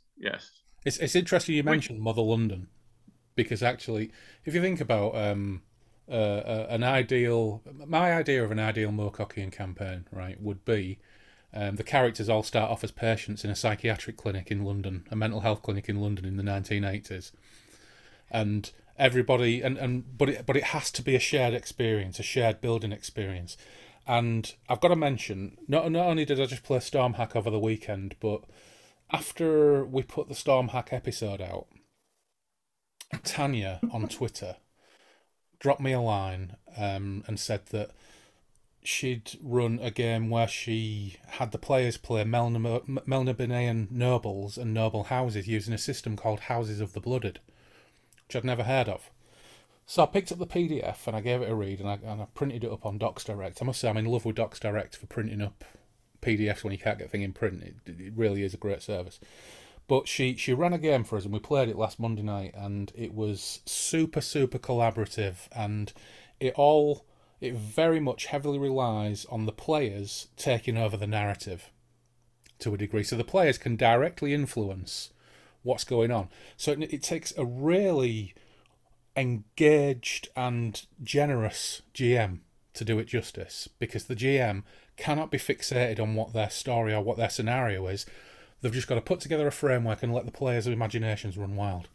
So if you used an approach like that, and everybody started off as patients at a mental health clinic in London in the 1980s, and actually the delusions are actually the wild extremes of Moorcock's multiverse and are actually real to those people, but that psychiatric clinic is used as a framing device to kick off the story, and then the campaign can go off in any different direction. That to me would be a bob-on Moorcock game, obviously with a bit of Hawkwind thrown in. Since Tanya did Houses of the Blooded, and since I played it, and I played a lot of one-shots over the last couple of years, and that was one of the most rewarding gaming experiences I've had in a long time. A long time. It was really fantastic. And the players, Loz played as well, and the other two players I'd never met, and they were both excellent as well. And they'd played it before, so they knew what was coming. So it was a bit more of a leap for me, and I think probably a bit more of a leap for Loz. I mean, I speak for Loz because he isn't here, because he blew us out. But it was a bit more of a leap for us because it was so different, such a different way of doing things. And it was really quite exciting. But you'd have to have that engaged player group who know that this is an expectation. That it wouldn't be a game where... And I'm not saying this is a bad thing, because our home gaming group, a couple of the people on board, I wouldn't use the term passengers, but they're there for the social experience, they're there to hang out, they enjoy the game, but they're not massively active players in the game. There's nowhere to hide in a game like that. The game is as good as what you bring to the table. And that was a really interesting experience. I think that would work really, really well. Not necessarily that specific system, but that sort of ethos of what the game is about, that shared experience and shared storytelling. And then you can bring whatever you want to that, whether that be, the Oswald Bastable approach, whether that be the Dance at the End of Time approach, whether that be a 2-week-long party at Ladbroke Grove, any of those things, the Black Corridor, the Sundered Worlds, any of those things, all of them can play into it. And actually, a player can take the lead in creating this element of the world, and then it's the GM's job to make it happen for everybody. And I think that would be a really, really good approach. But it would take some doing, and it would take the right bunch of players to do it. Yeah, I can I can see it being incredibly challenging. It's not some. It's the kind of game we used to occasionally have, back before jobs and children and stuff, where it would be go off to someone's for a weekend and you're playing for the weekend. I think that's what it would be, because it sounds like you'd almost be starting off as a therapy session. Yeah, it's a group session really. Yeah. You'd have to build upon that. I can see it. If it worked, it would be fantastic. It would be one of those games where you would remember it for the rest of your life, and you would evangelize about it to people and say just how amazing it was. And if you ever try to repeat it, it would go very badly wrong if it went that well to begin with. Yeah, I could see it being very, very tricky, but at the same time, that's pretty much exactly what I'd be looking for from a Moorcock game. It's that exploration of the world, and it's your world. It's not Moorcock's world. I think that's probably part of it. Is it's taking. You're not playing the Young Kingdoms. You're playing. This is our world that we're creating there. Yeah. So it's taking a cue, isn't it, and then running with it. Yeah. Graham, were you about to come in? Yeah, sort of the way you describe it, it's almost like it's a sort of almost GM-less type game where you've got the framework, but the GM is kind of there to facilitate that, but not necessarily to control what's going on. Yeah, but of course that was not even a half-formed idea. So I think there'd be so many possibilities, but yeah, it would be incredibly difficult to actually implement, particularly since we've all got jobs and families, and we can no longer just take acid and spend the weekend free-forming it and seeing where things go. So yeah, I did a role-playing game once where all the characters started off as amnesiacs in a clinic, which I borrowed from Nine Princes in Amber. Yeah, Roger Zelazny, where the character wakes up and he doesn't know who he is, and you can just start throwing ideas at them. So I had them suspicious of, are we important? Are we not important? Why are we here? What's going on? And then I was able to dribble memories at them and leave them. When they went back to their various dwellings, there were cryptic notes, and it worked incredibly well. But what I was doing was I was basically building it I had no idea who they were either. I was kind of J.J. Abramsing it, really, hoping that good ideas would come to me as we played, and everything came from them, and it was fantastic. And their characters, in the end, it was one of the best campaigns we played, and they created their characters on the fly without knowing. With me just throwing random stuff at them. Yeah. So it's a really exciting way of playing, doing things like that, really trying something different. And it does make me pine for the days when you were able to maybe invest a little bit more time in these things and worry less about real life and the real world getting in the way. Because, of course, as we've found over the last few weeks, just getting all five of us to the table every fortnight to play this game, and I think every GM on Twitter at the moment would say the same thing, and it's not because of anything other than real life takes precedent in the way that it didn't do when you were 15, which is kind of annoying in some ways. I'd love to be 15 again and going through all of this again. But there's many things I'd love to have my time again and do slightly differently, or even do exactly the same way, because that's part of getting old, isn't it? Is reflecting back and thinking, I wish I could do it like I used to do it.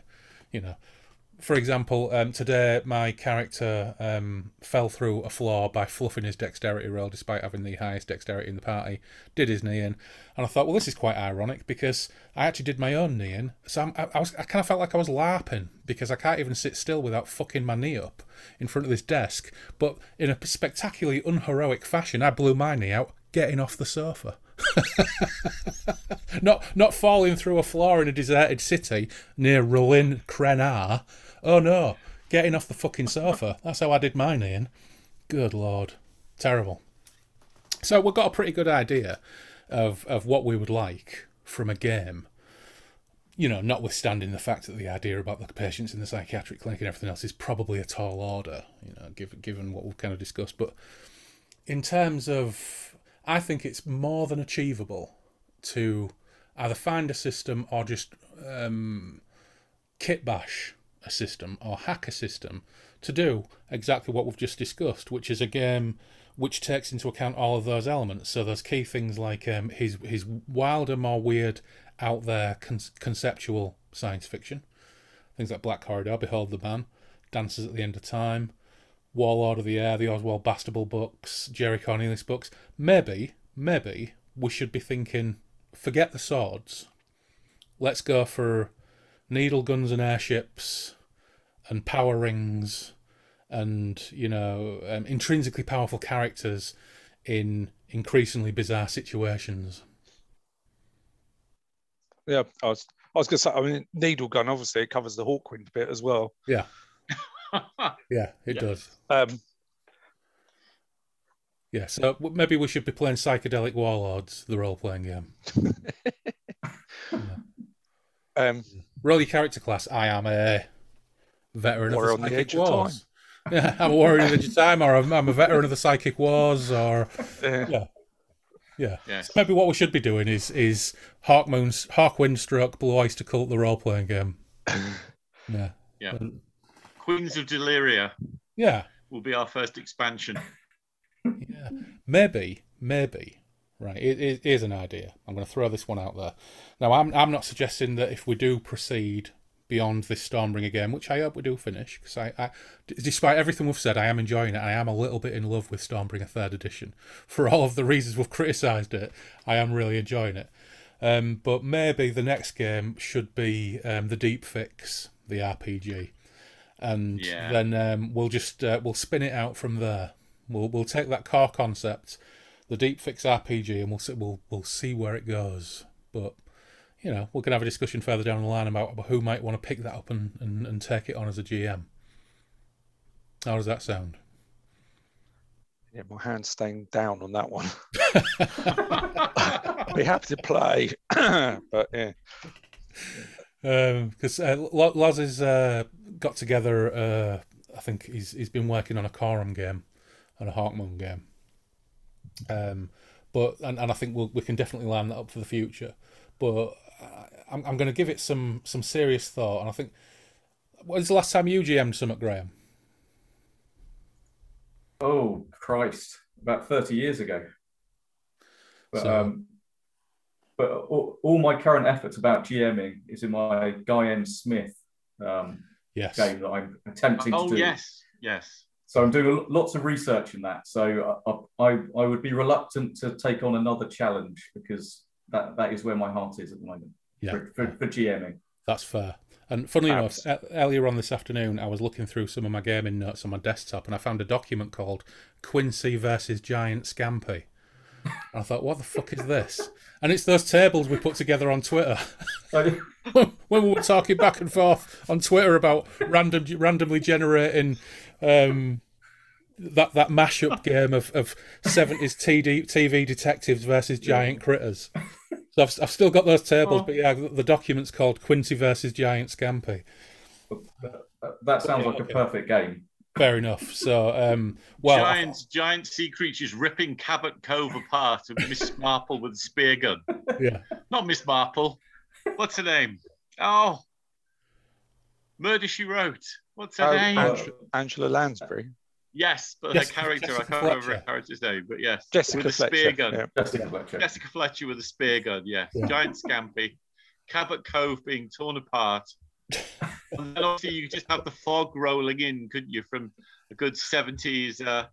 Mix it with the brain warping James Herbert fog, mixed in with zombie pirates. And Adrian Barbeau in the Lighthouse. Yeah, it's basically an episode of Garth Marenghi, isn't it? Yeah. Yes, it is. Yes, spot on. Yeah. Well, it's the field is narrowing. So, what about you, Neil? I would love to do it. I'm a massive fan of Hawkwind. I personally know some of them, so I could try and I could try and get some ideas together. I would love to do the Deep Fix role-playing game. I really would. Oh, okay then. So if you're up for it, we Yeah. might play this round this off in a couple more sessions, and then if you're game for it, and then the reins are yours.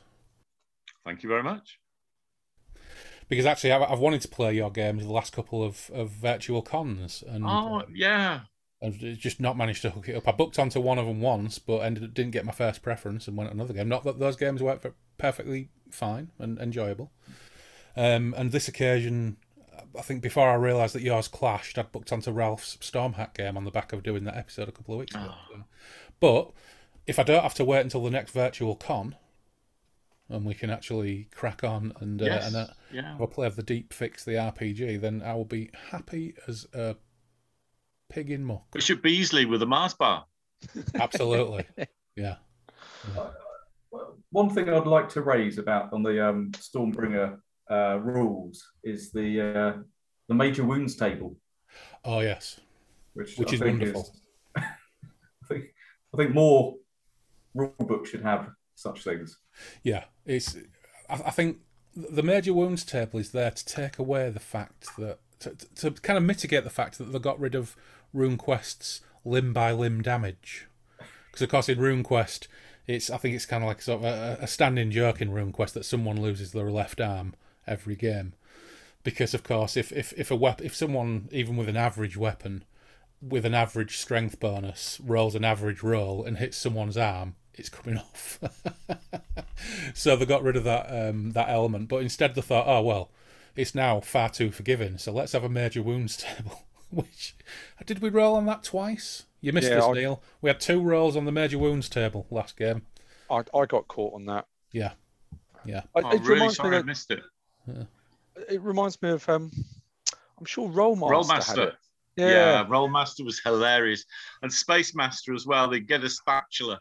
Yeah. There is all that remains is a pile of dust. Yeah, that was the energy criticals table, wasn't it? I remember that. Yeah, energy weapons criticals table. Yeah, it was excellent. Yeah, I regret never playing or running Space Master. I quite liked it because there were a lot of elements of Dune in it with body shields and all that business. There was a lot of nice elements in Space Master, but yeah, nobody ever wanted to play that or Rollmaster because MERP was bad enough in terms of complexity. But yes, funny enough, there was a conversation on Twitter a couple of weeks ago about complex weapons systems, and someone brought up Phoenix Command. I remember Phoenix Command. Yeah. Oh my God. We discussed using that as a drop-in combat system. Yeah. It was the tail end of the 80s. So excess was all abound. Apparently, they were actually rocket scientists, weren't they? Yeah. When that system failed, they went back to being rocket scientists. That's right. Yeah. And I think that's one of the reasons. We played one evening of leading edge aliens. Yes. And we didn't even encounter an alien. We were Marines. We arrived on LV 425 or whatever it was, and it was just a couple of settlers who were left alive with guns, and they pinned us down, and we exchanged about 3 or 4 volleys each. It took 5 hours to do. It was exhausting. And we said, it's not really kind of got the high energy of the movie, has it? Yeah. And the GM went, no, it hasn't. No. I think that's what doomed the first Aliens role-playing game to failure, was being attached to that system. But what I forgot, what I completely forgot until this conversation, was they also got the license to the Lawnmower Man. And they did a Lawnmower Man role-playing game with the same system. And I actually had it at one point in the 90s and flogged it on eBay. But yeah, Leading Edge Games, they must have spent a fortune on these licenses and attached them to that system. I liked the Living Steel. I've got a couple of supplements for it. Of course, the rule book is ridiculous, but it's a good setting. It's an interesting far future setting, and it was way more interesting than Traveller, which is very pedestrian, obviously, isn't it? By comparison, yeah. But while this conversation was going on, I looked to my left and looked at the shelf, and I thought, I'm sure I've still got it. And I pulled off the shelf Edge of the Sword Volume 1, Compendium of Modern Firearms by Kevin Dockery. And have a listen to this. So, Damage ratings in Edge of the Sword are based on the tissue disruption caused by a projectile's impact and energy transfer. This is expressed as a two-number formula. A divided by B, A equals the possible inches of penetration, B equals the cubic inches of disruption per inch of penetration. For example, 9mm NATO ball, 23, stroke, 0.14. This formula can be calculated for any cartridge provided certain statistics are known. Total damage equals, in brackets, ME times CS, close brackets, divided by 10 times BF. ME being muzzle energy, CS being cross-section of the bullet, BF being bullet factor, brackets, see chart. Absolutely ridiculous. But but fortunately, this is a ridiculous book. An absolutely ridiculous book. The picture of Kevin Dockery is brilliant. He's stood there with a grenade launcher and a big pair of sunglasses. But fortunately, as well as having all that nonsense, it did also have a load of damage tables for handguns, submachine guns, battle and assault rifles and sniper rifles for Edge of the Sword, Cyberpunk, Hero System, Call of Cthulhu, Twilight 2000, something called MSPE. What's that? What system's that? No idea. And D20 system. So, and also it would help you... Oh, Mercenary Spies and Private Eyes. Oh, yes, of course. Yeah. So, whilst it's a 240-odd page book, fortunately, if you look in the appendices, there are 2 usable pages. Which, could be worse, couldn't it? Could be worse. Anyway, on that ridiculous... Sorry, one last thing before just the Deep Fix role-playing game. Yeah. The picture I'm going to put in the back, I don't know whether anyone's ever seen Lemmy the movie. No. At one point, somebody gets him... Yes.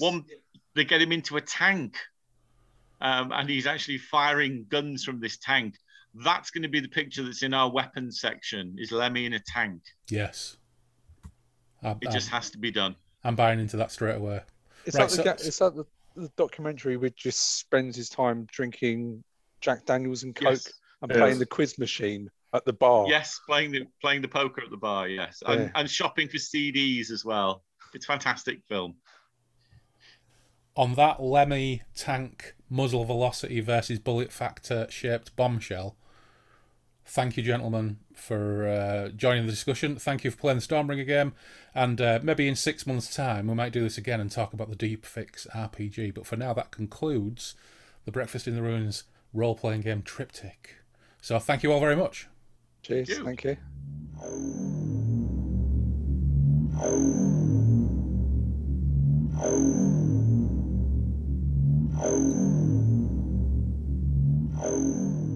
Massive thanks to Rob, Norman, Graham and Neil for the thoughts and insights, and also to Paul and Laws who were part of that game too.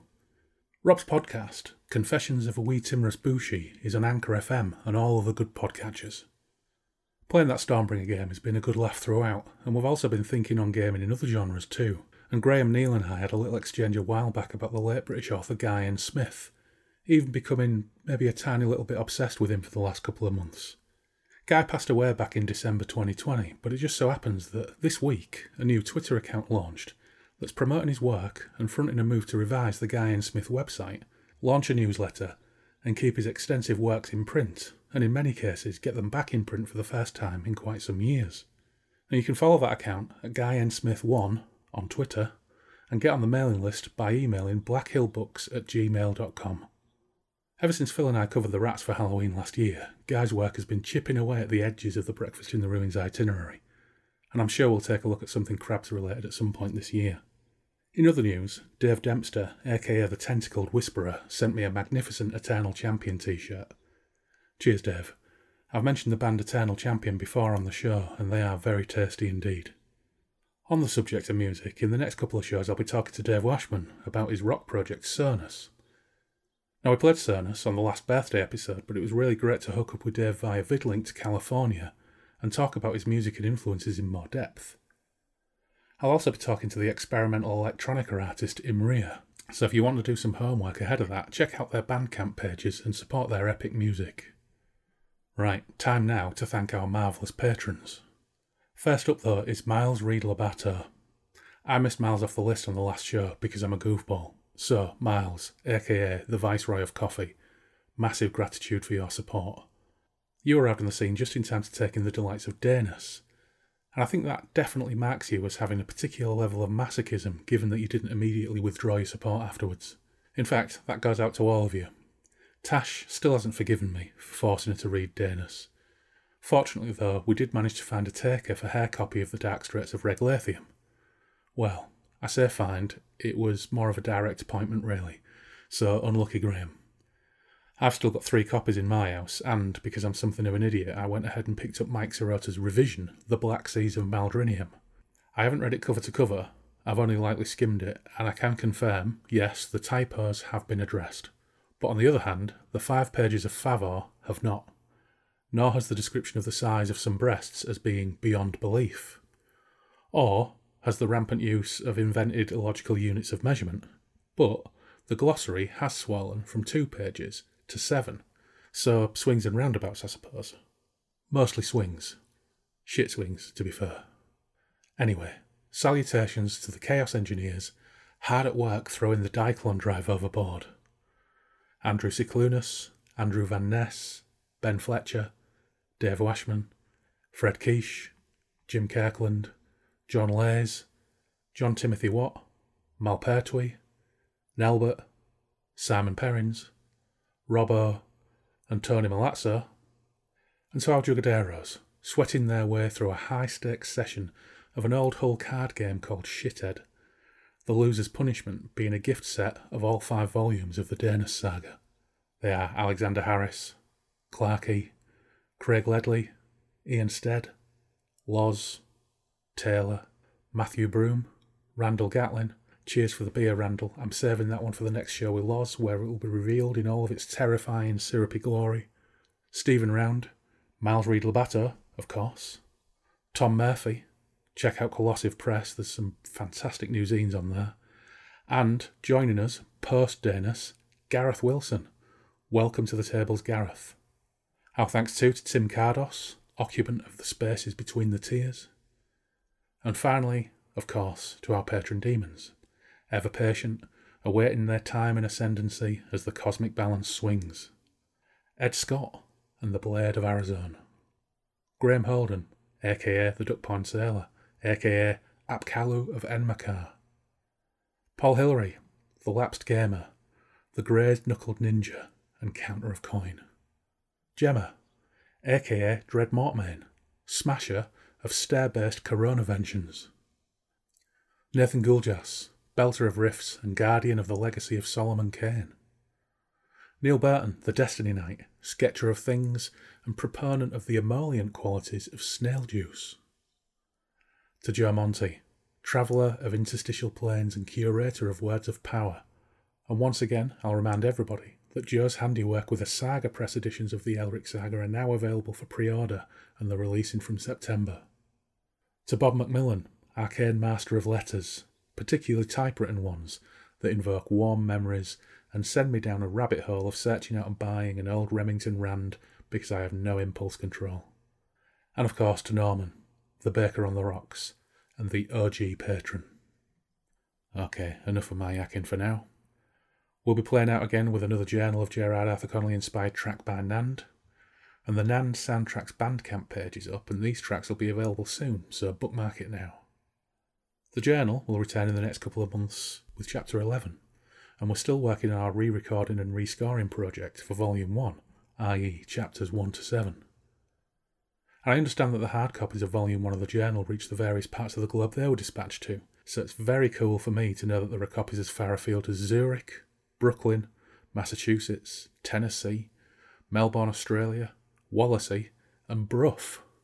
Volume 2 will probably be complete in the late summer, so watch out for that. Until next time, you can gab with and follow us on Twitter and Instagram on the handle @BreakfastRuins. You can email the show at breakfastruins@outlook.com. The blog is breakfastintheruins.com. We have our Patreon page too, that has a few Patreon exclusives. But in the meantime, take care, stay safe, and I'll see you all again soon on the Moonbeam Roads.